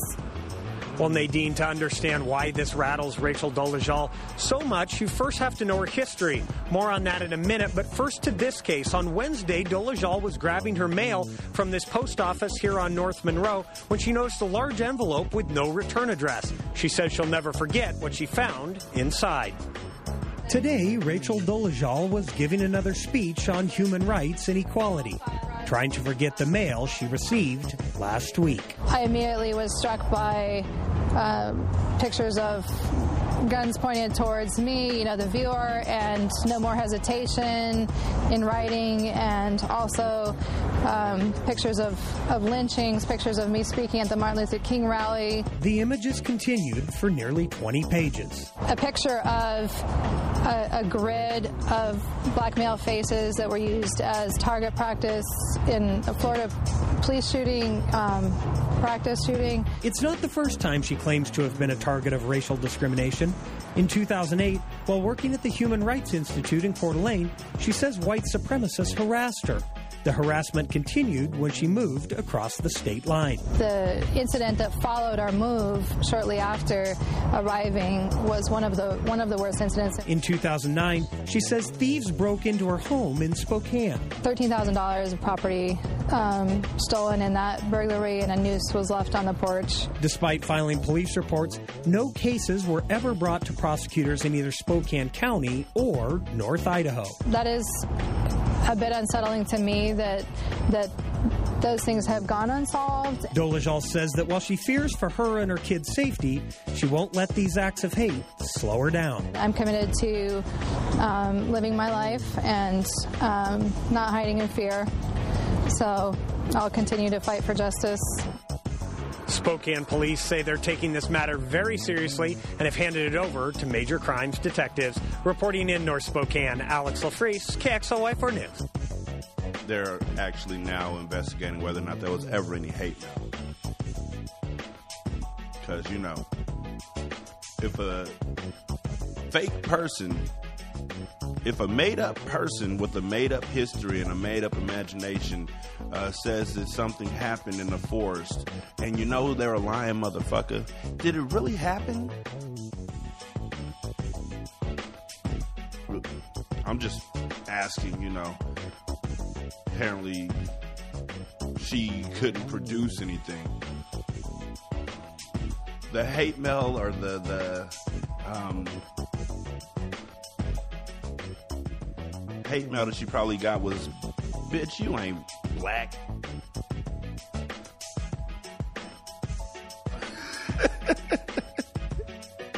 That was probably the hate mail she received. You ain't black. You look at you.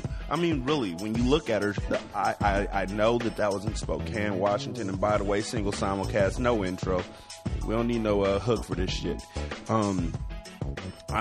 Episode 187. I know that you live in Spokane, Washington, where there's not a lot of sun, there's not a lot of black folks.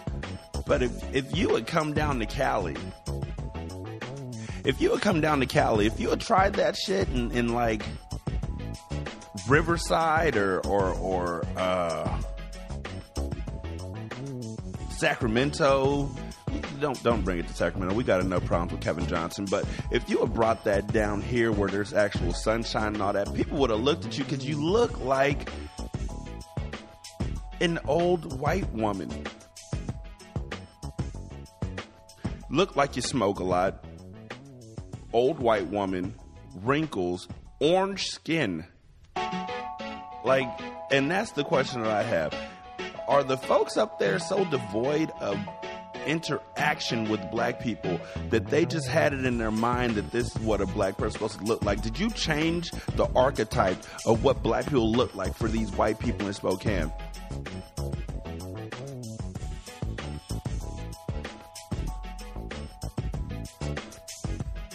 I'd lie and say I was amused by the article that she put up about, or the story she put up about how she read Caitlyn's story and wept because she felt like it was so much like her own. But, bitch, don't do that. Don't do that. You're not allowed to steal somebody else's struggle to wipe the dust away from the fallout from your exposed pilfering of our culture. You're not allowed to do that. Black women have been losing their culture to y'all for so long. Hair, styles, mannerisms, ideologies. The only thing that y'all won't steal from is their struggle. You will not take that away from them. You will not take the fact that they make 64 cents of what a white man makes or what a black man makes. Did you know that white women make more than black women? Like 78 cents to 64 cents, if I remember correctly. Did you know that? Did you know that although black women only make up 13% of the population of the United States of America, they are like 28% of the female jails? Did you know that? Seriously.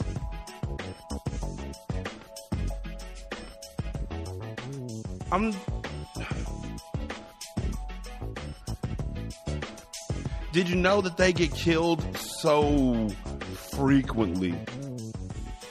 That's not a joke.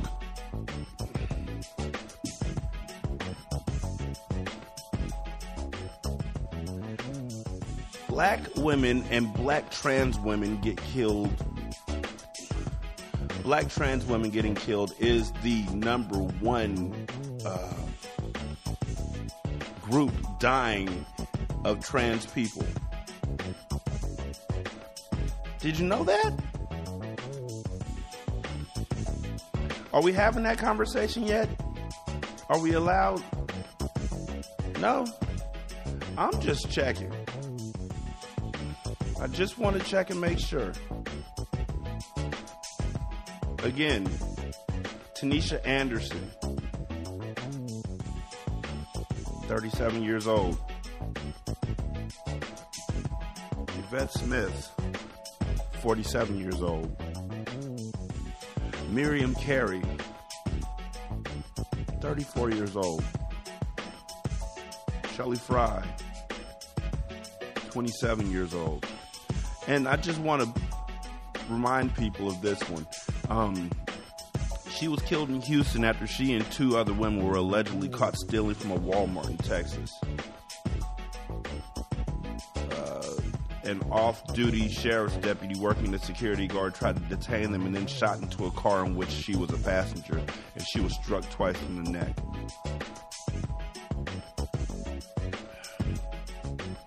Darnisha Harris, age 16.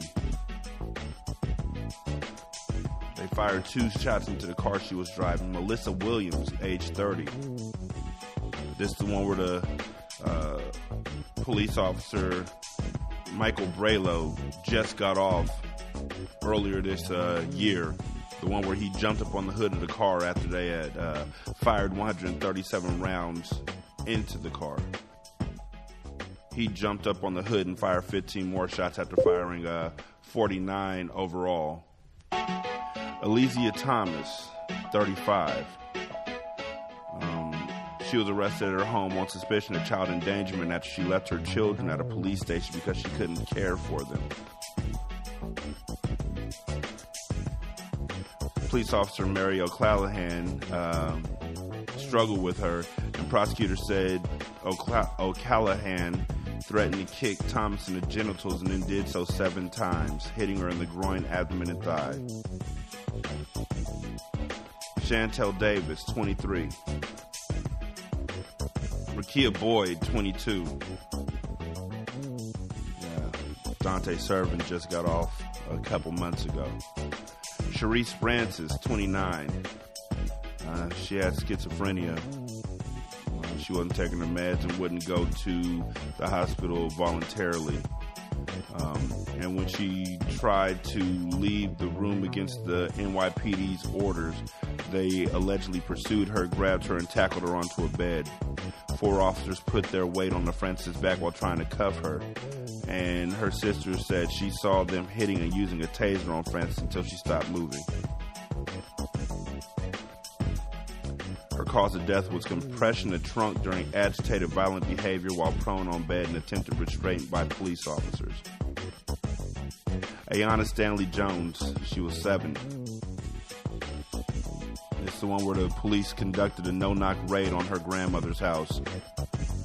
And Officer Joseph Weekly was first through the door, and after a flashbang grenade went off, he fired his gun, killing Ayanna. Weekly testified that the grandmother struck his weapon and caused him to fire, but she denies being near the gun. The case was dismissed against Weekly after 2 mistrials. Tarika Wilson, age 26. She was killed when a Lima police SWAT team raided her rental home to arrest her boyfriend on drug charges. She had her youngest son, Sincere, in her arms when she was shot by Sergeant Joseph Chavalia. Sincere, who was 14 years old, was shot in the shoulder and the hand but survived. Chavalia was acquitted of misdemeanor charges of negligent homicide, negligent assault. I did not know that homicide could be a misdemeanor. Do we get that option? Fuck. Katherine Johnson, age 92, she was killed in a botched no-knock drug raid by Atlanta police that was revealed to be on false information. Officers later admitted to falsely claiming cocaine submitted in the evidence had come from a drug dealer at her house and to planting marijuana at her house after the raid. Alberta Sproul, 57, another no-knock raid. Kendra James, 21. She was shot during a traffic stop.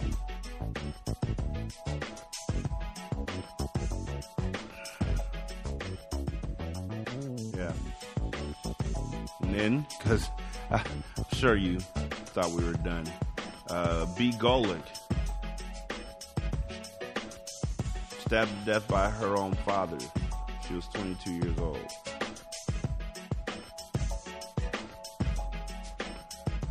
These, by the way, are trans women. Lamia Beard, 30, Norfolk, California. Taja De Jesus, 36, San Francisco, California. Penny Proud, 21, New Orleans, Louisiana. Ty Underwood, 24, North Tyler, Texas. Yasmin Vash Payne, 33, Los Angeles, California.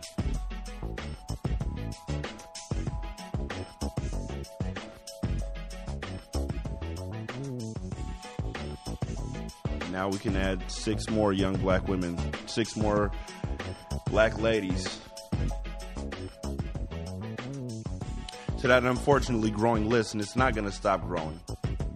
Nobody's going to stop and really think about the fact that, motherfuck, black women are dying at a horrific rate.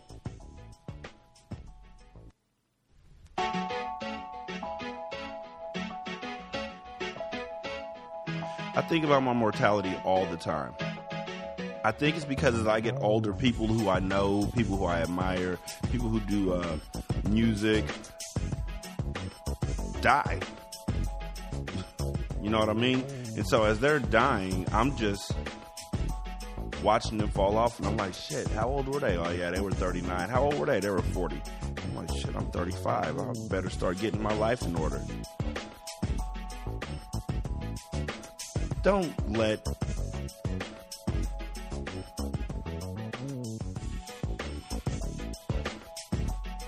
I don't want to die, but I really don't want to die for something that could have been easily explained or easily handled. And I really, really, really don't want to die before I'm able to impart to my children how to be safe in this world where people do not care about their lives.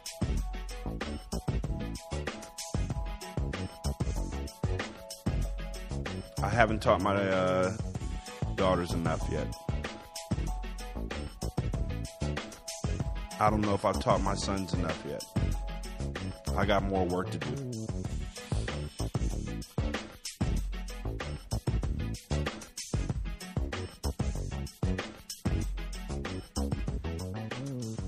This is not about black or white. It's about having a card key and everyone is able to bring in 2 guests regardless of race. A young woman over the age of 18 then began screaming and charged down the stairs at my friend. My friend did not make any motion toward her. My friend's hair was grabbed and she was pulled to the middle of the street. My kids were screaming and traumatized. I walked out to defuse the fight and did just that. I did not beat anyone, nor did I use racial slurs of any kind. I'm going to go ahead and pause that. This is Tracy Carver, you know, the one who was on video beating and using racial slurs against the young black woman who was hosting the pool party out in McKinney, Texas. Well, now she's filing a lawsuit saying that she can't go home because of death threats against her and her family. I swear death threats is the new catchphrase for white people to garner sympathy. So let me give you some sympathy for your death threats. Fuck you. She is now at a news conference in Los Angeles. She was there on Tuesday to declare that she wasn't a racist and only trying to protect her friend. I'm going to keep this playing. trying to separate my friend from a person that was pulling her hair. Once I returned to my car, a large red icy was then thrown at me, hitting me in the back and splashing my 11-year-old who was sitting in the car. Accusations that I'm a racist could not be further than the person I truly am. I'm a woman of God, a humanitarian in every sense of the word. I have countless supporters of all ethnic backgrounds. She has lots and lots of black friends that will stand up for my character. The fact that I've had to relocate my family for their safety has made me physically ill. But the fact that she's going to get paid for this makes her feel a lot better. You got to know, the GoFundMe is in full effect for this woman. Blonde hair, standing up against the savages of that pool party, those 19-year-olds. There's no way that she could have told them to go back to Section 8. There's no way she could have called them niggers. There's no way that she could have started fighting them. No. Except, you know, everybody else is saying she did. And there's a video. I have been targeted and forced to suffer unspeakable threats against myself, my innocent children and grandchildren, and others. Why are her children innocent? I'm just putting that out there. Why are her children innocent, but the children who were at that pool party were men and women who knew better and had shanks in their bikinis and were just ready to pull out guns out of their swim trunks and start firing on people? Why is she and her kids innocent? Oh, right. I forget that. I forget all the time about the rules, and then I remember it. You got to be reminding me, Craig, because I be forgetting. They're members of my family. I pray that something good comes from this, and that people stop buying into the horrific lies that are spread via social media that are destroying lives by the moment. You mean like that black people are thugs? And that we carry shanks and bikinis and shorts in order to attack the good white people, and that we hop fences to get to parties, and that we were pulling guns on policemen, and that we don't have any home training. And you mean those type of lies? What kind of fuckery is this? I have been employed for the past 17 years and managed many different people of all races and genders. Not anymore, bitch. They have all been treated equally with respect, loyalty, and encouragement. Countless. Hold on. She used to work for a company that's currently being sued for discrimination. I'm just going to put that out there and walk away. African American friends and colleagues at work have reached out to me over the past week saying they would attest to exactly that. You know what? New rule. New rule by Rashani. If you reference black friends, white friends, Hispanic friends, nobody ever references Hispanic friends anymore. And where are the Asian friends? Why don't we ever reference? Right, because it's always black and white. Always black and white. Anyhow, if you reference another race as being your friend, I need them to be there. I need you to name names, and I need them to be there to be like, yeah, me and her go way back to like 1986.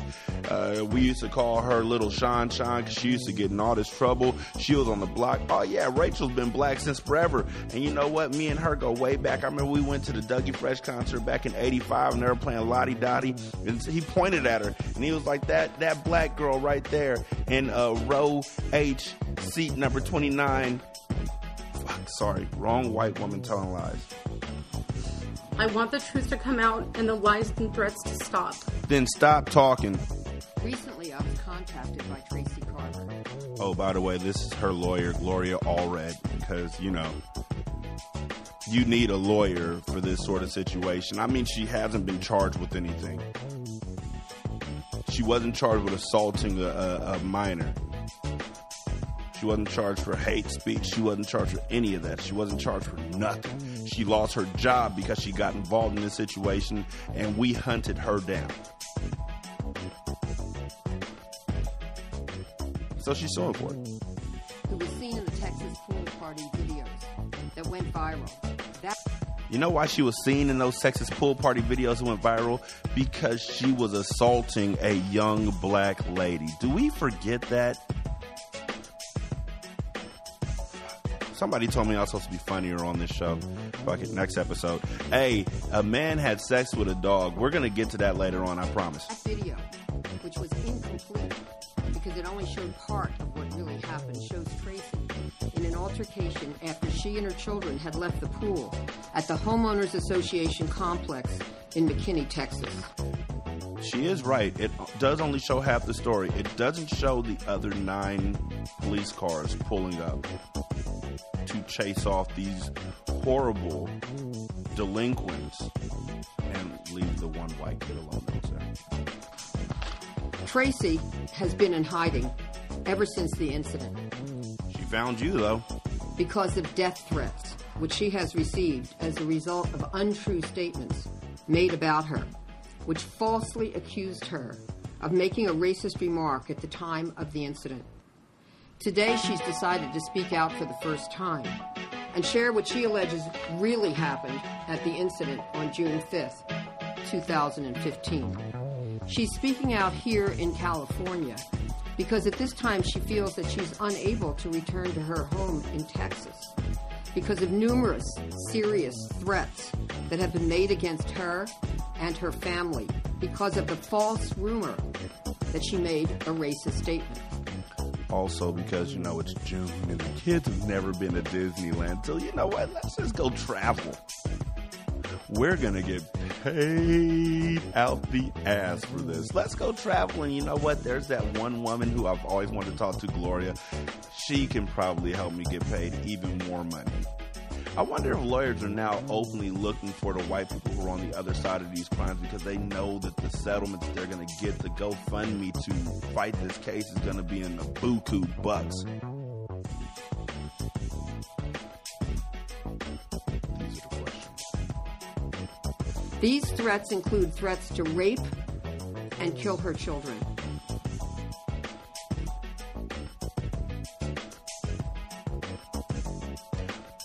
Rachel Dolezal had threats against her, too. She could never bring them up in public. She could never actually show the written proof of these threats. I'm not saying that they're the same. I'm just saying they're both white. And to rape and kill Tracy. Tracy and her children need to be able to go home again and live, work, and go to school in safety. You know who else needs to go home again? All the black people who keep getting killed on the sidewalk trying to make their way home. Did I go too deep with that? My bad. Those who have lied about Tracy owe her an apology, and it is long overdue for them to tell the truth about what really happened on June 5th, 2015. I'm just saying, the number one person who did interviews regarding what happened, other than the young black woman that Tracy assaulted, by the way, was a young white man who saw the whole thing and recorded it. Are they now going to say that he's lying? I'm trying to figure out how this is supposed to work. I'm still not sure what the plan was for that part. I don't think I ever will be. In McKinney, Texas. While I was not at the incident that took place, I heard this story from Tracy. And because I know the black friend, he's here. The type of character she has, I am positive that she didn't make any racist comments or start an altercation. No, you're not. No, you're not. And I'm tired of people doing that. Whenever a white person does something, oh, they were such a quiet, loving soul, we would have never thought they'd... You know who else they say that about? Child rapists, murderers, racists, KKK members, arsonists, assaultists, people who abuse their spouses, people who abuse their children. They say that for everybody if they are white. I never saw it coming. They were such a nice, quiet person, blah, blah, blah, whatever. You don't know what this woman does in private, and you don't know when shit hit the fan, she became this person. You are not allowed to defend her. They pulled you out of the ether, dog. They pulled you out of nowhere to discuss this. They pulled you out to defend her, and you don't even know what you're talking about. You don't know if she's lying. You don't know what's going on. And they got a video, and you're like, well, I've known her for like 5 or 6 years, and there's no way she could do this. Why not? Because she's white? This is the same situation that's going on with Rachel. Black men are capable for white women who don't need their help, and they don't understand why other people are getting mad because they're stepping into these roles. They do not need you. You know who needs you? The young black lady who was assaulted by Tracy. The young black lady who was assaulted by the police. They need you.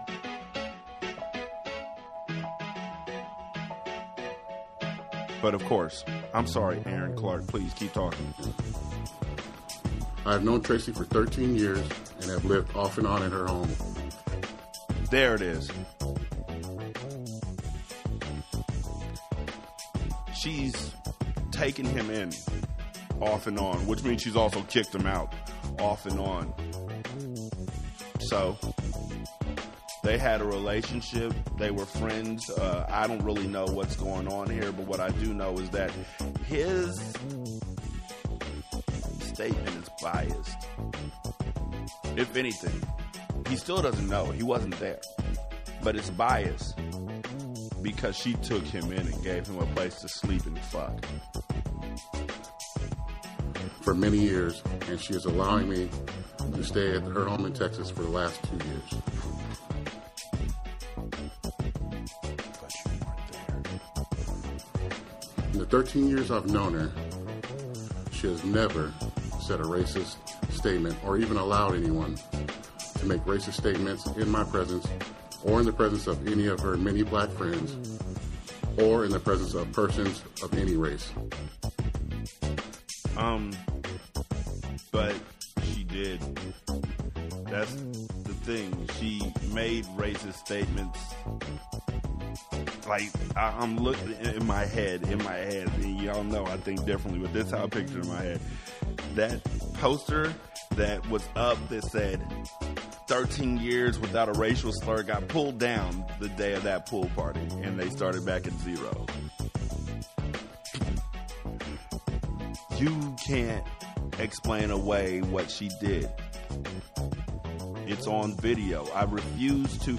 This is like when people were defending Bill Cosby for rape because that one man, because he's saying that he didn't do it, and one woman who wasn't there said that he didn't do it. But there are scores and scores and scores of women who said he did it.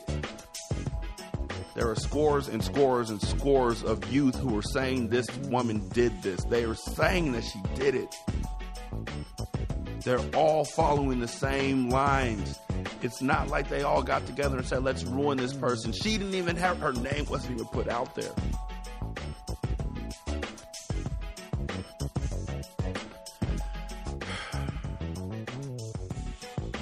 You know what? Fuck it. This is just going to be a longer episode. If you got a problem with that, just stop halfway through and come back later on. Because, you know, this is like a purge, I guess. I'm just getting it all out the way right now because it needs to be done. Several young girls attended a public meeting recently to express their concerns about the treatment of animals in Cecil County, Maryland. Adults responded to their participation by shouting racial insults at the girls. Yeah, because, you know, they don't do that. The girls were members of the Girl Scouts of the Chesapeake Bay Troop 176. During the public meeting, they expressed their concerns about the treatment of animals who were housed at the county's animal control facility, an issue that was covered by local media. I felt really bad for the animals because that wasn't a really good home for them, end quote, said Amaya Spurlock, 10 years old. Quote, they were saying, go back to Baltimore where you belong, and they started pointing out me and my sisters, end quote, said Ariana Spurlock, who was 13. None of the girls live in Baltimore, which is more than an hour away from Cecil County. The girls also alleged they were called animals. The aftermath of the incident was captured on video, with the co-leader of the troop telling a group of adults, quote, you guys, no racial comments, okay? End quote.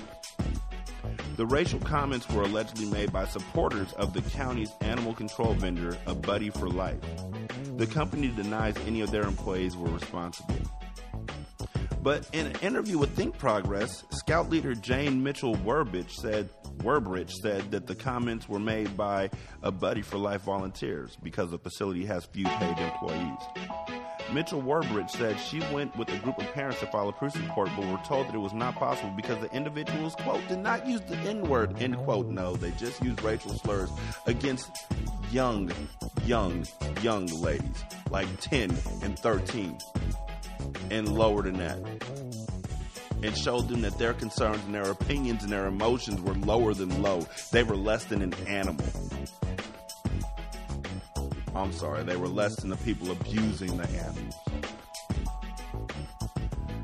The county pays A Buddy for Life $60,000 a month to manage their animal control facilities. The Cecil Times reported that a surprise visit to the facilities, quote, found unremoved feces, odor, and many dogs with serious mange and other skin conditions, end quote. There were also allegations of overstaffing at the Buddy operation at taxpayers' expense, end quote. The company has been repeatedly fined for violating state and federal law, and this is public knowledge. It's only an issue when young black ladies talk about it. Then it's an issue. Despite their large monthly budget, A Buddy for Life spent just $877 over a 3-month period for food.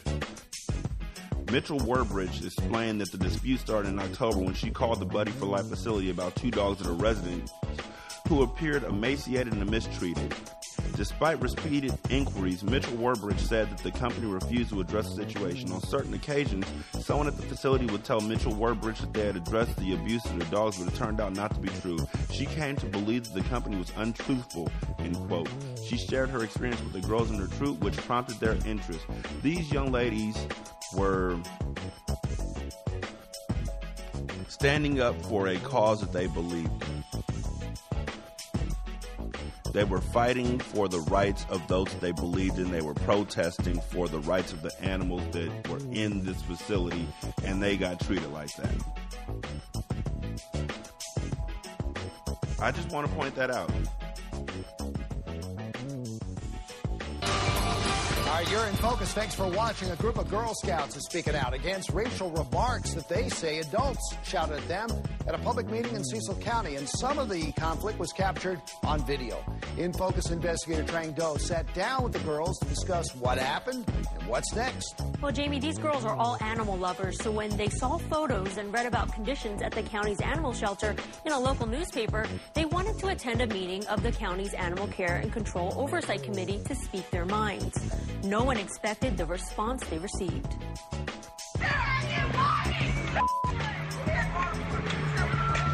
A video taken after a meeting of the Cecil County Animal Care and Control Commission shows the tail end of a conflict between adults and Girl Scouts of the Chesapeake Bay Troop 176. Several of the scouts spoke up during public comment to ask about the treatment of animals at the county's animal control facility.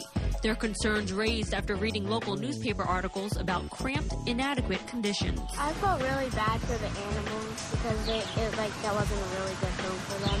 We thought that it wasn't right to treat our animals the wrong way, so I wanted to give reasons why they shouldn't. The girls were standing outside of the meeting with homemade signs when they say supporters of the county's animal control vendor, A Buddy for Life, began shouting racially tinged remarks at them. They were saying, go back to Baltimore where you belong, and they started pointing out, me and my sisters. How did that make you feel to hear that? I was sad and mad at the same time. And then they're, calling us, animals and stuff. And I didn't really know why, because if they're calling us animals, aren't they supposed to be helping animals? A male co-leader of the...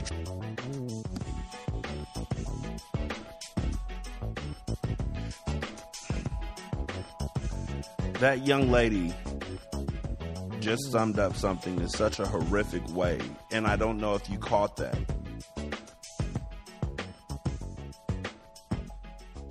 The people were calling her an animal. And she's saying, well, if I'm an animal, why aren't you helping me? Because you're supposed to help animals. This is the meeting that we're here for, is to help animals. You are calling young girls 13 and under racist remarks. You are hitting them with stuff that they are not, nor should they be. They should not be exposed to it. I always wonder when white folks are exposed to their first bout of racism, and then I realize they probably never are. 13, 10, 9, racism. Calling them animals. The only remark they could come back with was basically an I'm rubber, you're glue. If we're animals, aren't you supposed to be helping us? In all truth, no. In most places, they care more about the animals than they do about the black people if the animal was owned by a black person. Troop is seen on the video defending the scouts and trying to de-escalate the situation. No racial comments. I think somebody needs the police officer. Tell me about it.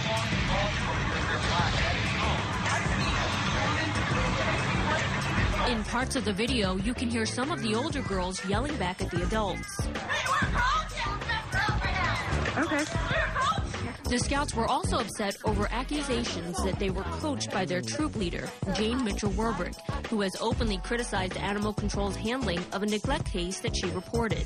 Buddy for Life co-director Jen Callahan is heard on the county's audio recording of the meeting, asking the commission to disregard the scouts' comments because the troop has never visited the facility. It stoked already heated tensions during the meeting. The Girl Scouts came out and had some things to say. I understand that they were coached with what to say. Hey, listen. We understand that this is a emotional topic, but we're going to maintain order during this. The Girl Scouts, excuse me, the Girl Scouts were not coached. Miss Jane never told us what to say, and we actually thought of it by ourselves. We just said it to them. When contacted for comment, Callahan emailed a statement denying that any employee of A Buddy for Life was involved in the conflict with the Scouts. The statement reads in part, A Buddy for Life Incorporated cannot control the words or actions of citizens that attended the meeting. The citizens that attended that meeting were telling the girls to go back to Baltimore again where they didn't live. Kind of like the woman was telling the kids to go back to Section 8 housing even though they lived. where that pool party was. I can't touch it. But, you know, they got a chance to call young black ladies animals, and young black ladies got to see what their future was going to be. Because if I was there, the next step, if my daughter was there, the next step, if I had seen it, the next step would have been somebody would have gotten hit. We're teaching too much patience and kindness, and so we're continuously getting ran over.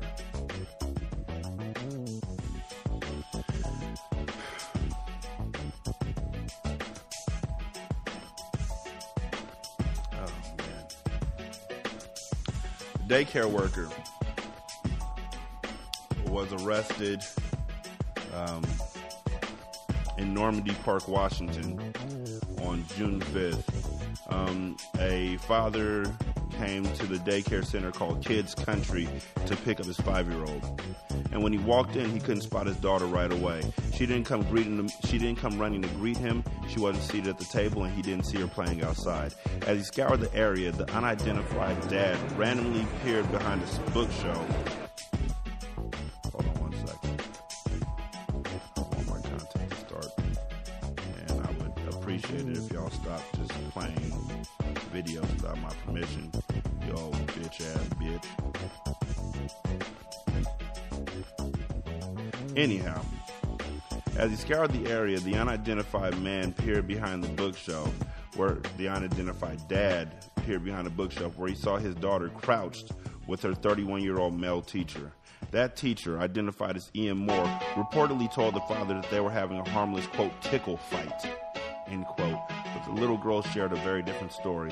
When they got outside, the child allegedly told her dad that Moore had been touching her inappropriately, Fox Q13 reports. Child Protective Services were called immediately, and the child told authorities she was raped.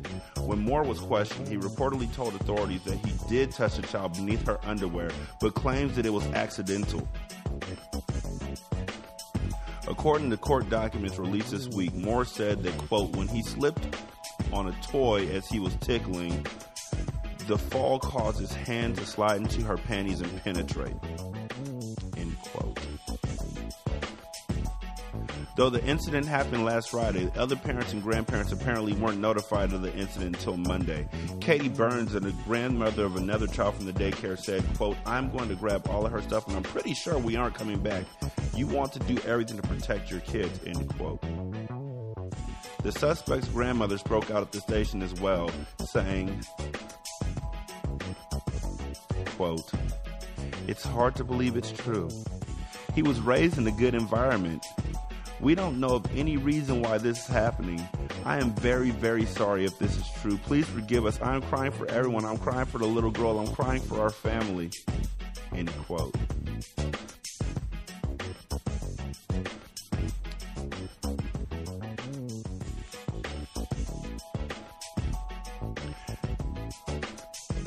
You put your children in a place where they're supposed to protect your children, and the people there prey on your children.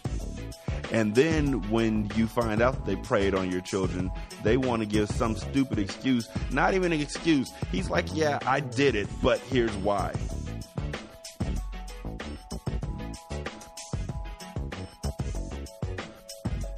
We're running out of ways to protect our kids. We're running out of ways to protect ourselves. We're running out of ways to shield our kids from the horrors that are happening in this world today. But I damn sure would have told you this. He would have been choked out. I know he got arrested, and I know that the dad asked questions after he got out of there, because if he hadn't asked questions after he had gotten out of there, that man would have been beat to a pulp. 5 years old. Innocence lost.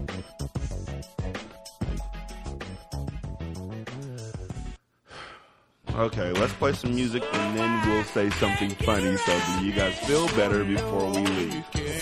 Batman Wild Spin the Beats, this single song.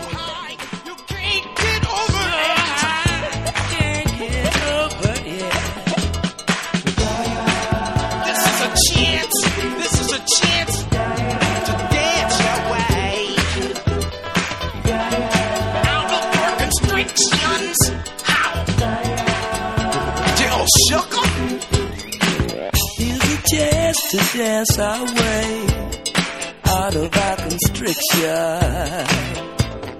Gonna be freaking up and down the hang-up alleyway. With a groove I only got, we shall all be moved. Ready or not, here we come, getting down on the one which we believe in. Can I get it on my good foot? Good God. I'm gonna get down one time.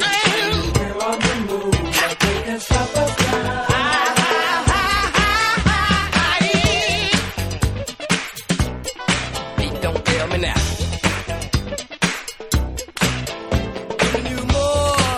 You're talking for. You don't tell me now. Do you promise the funk?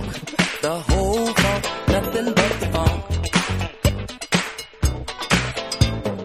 Ready or not, here we come.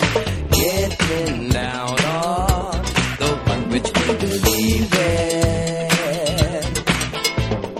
Here's my chance to dance my way out of my constriction.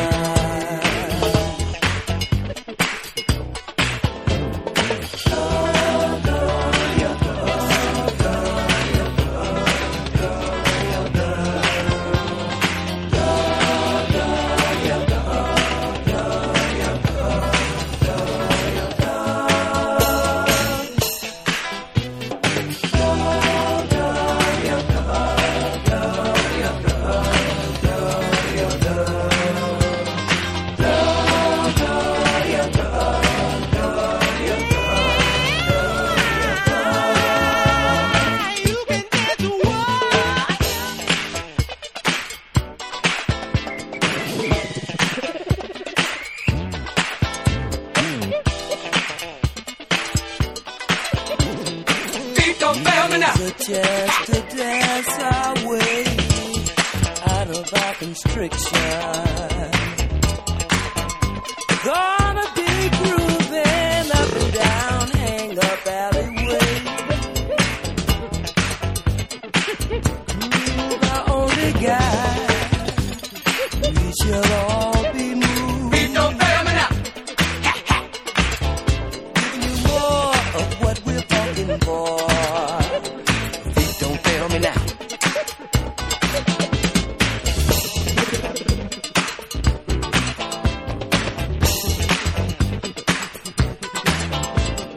Here's my chance to dance my way out of my constriction. Don't fail me now.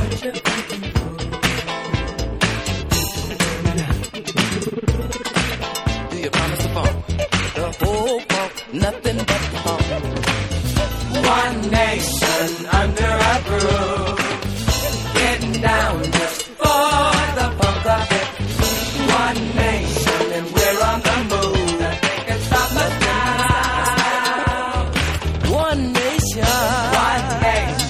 under a groove, getting down just for the funk of it. One nation. Stop us now. Do you promise the phone? Do you promise the phone?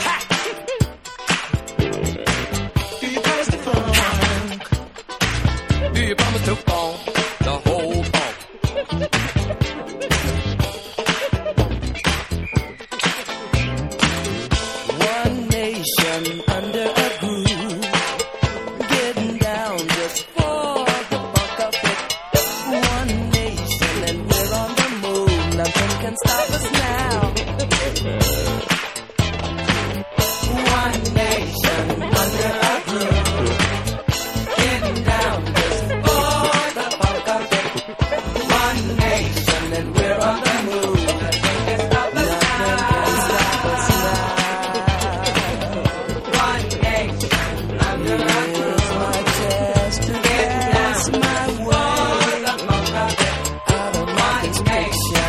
We're on the move, nothing can stop us now.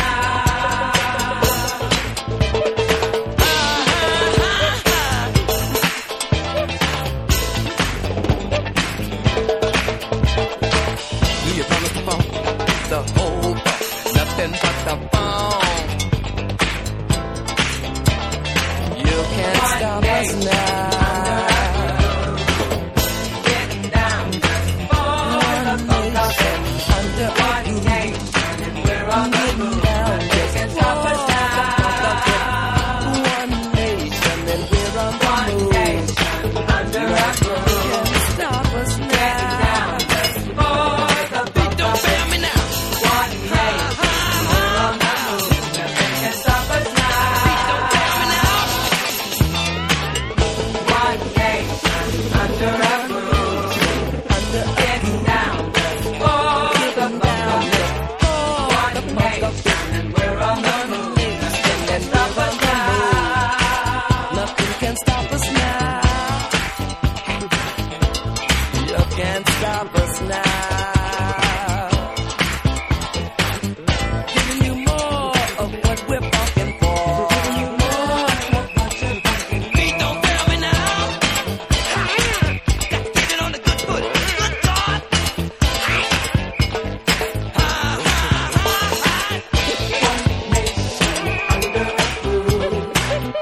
Getting down just for the funk of it. One nation and we're on the move. Nothing stop us now. One nation under our rule. Getting down just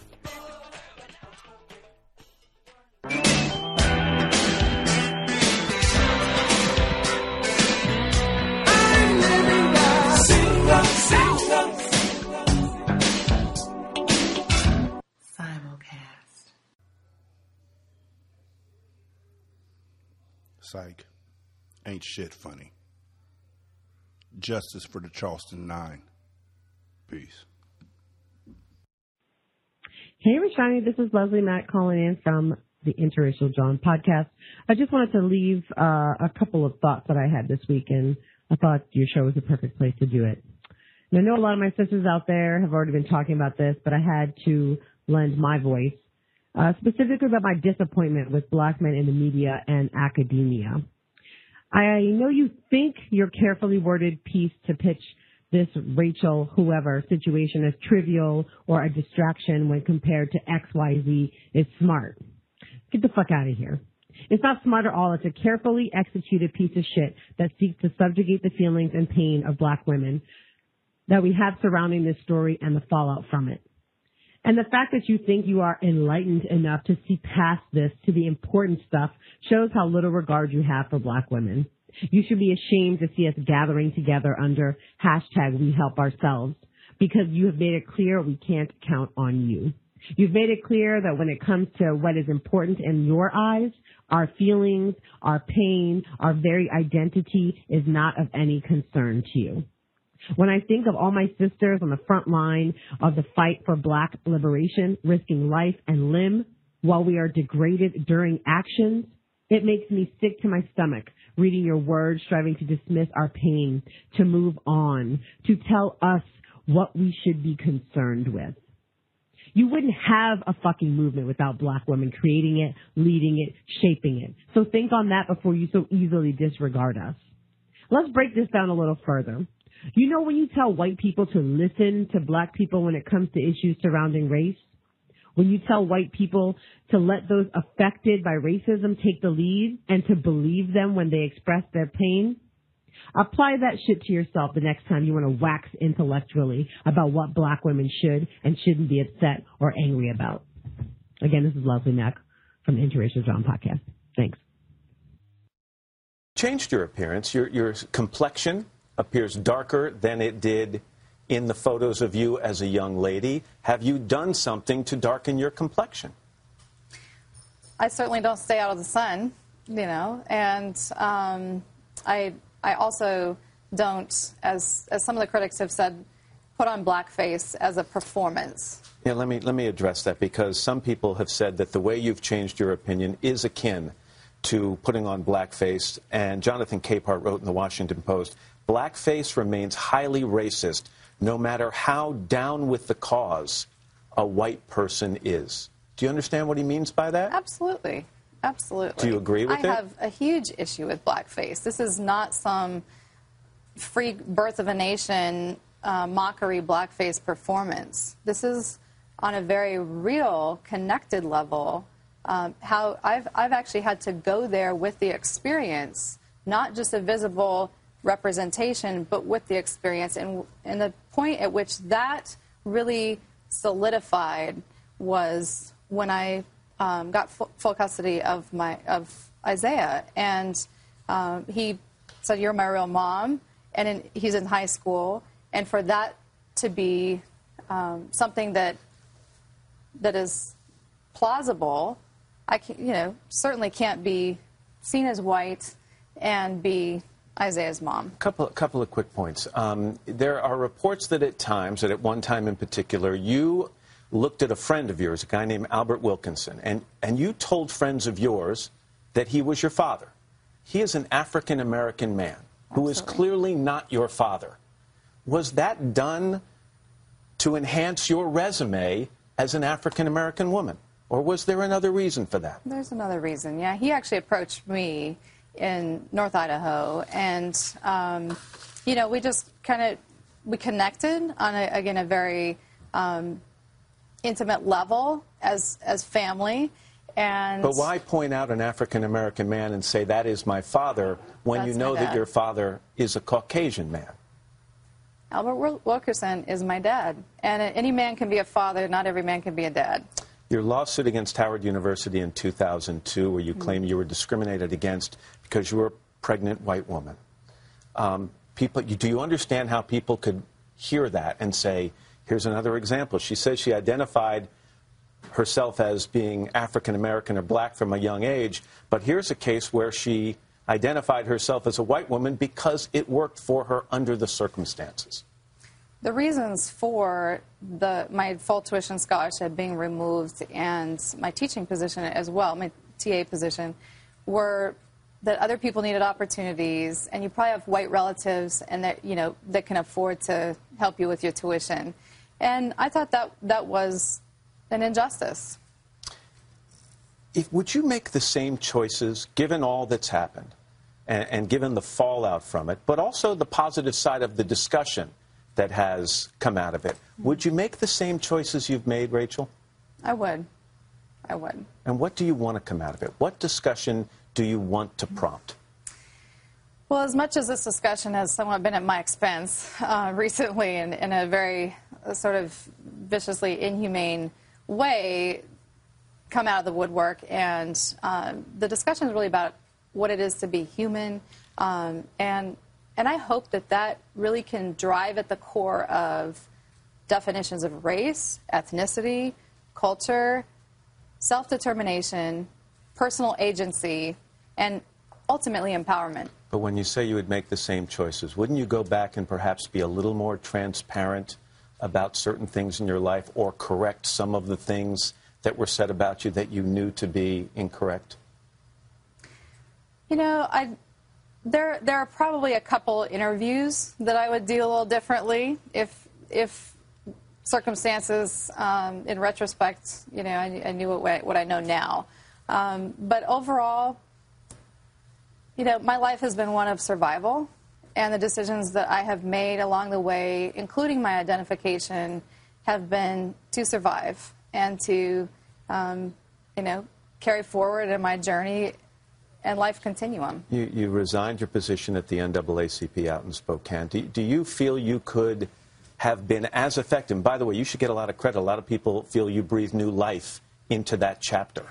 Could you have been as successful? Could you have had as big an impact had you been a Caucasian woman as opposed to being identified as an African-American woman? I don't know. I guess I haven't had the opportunity to experience that in those shoes. So I'm not sure.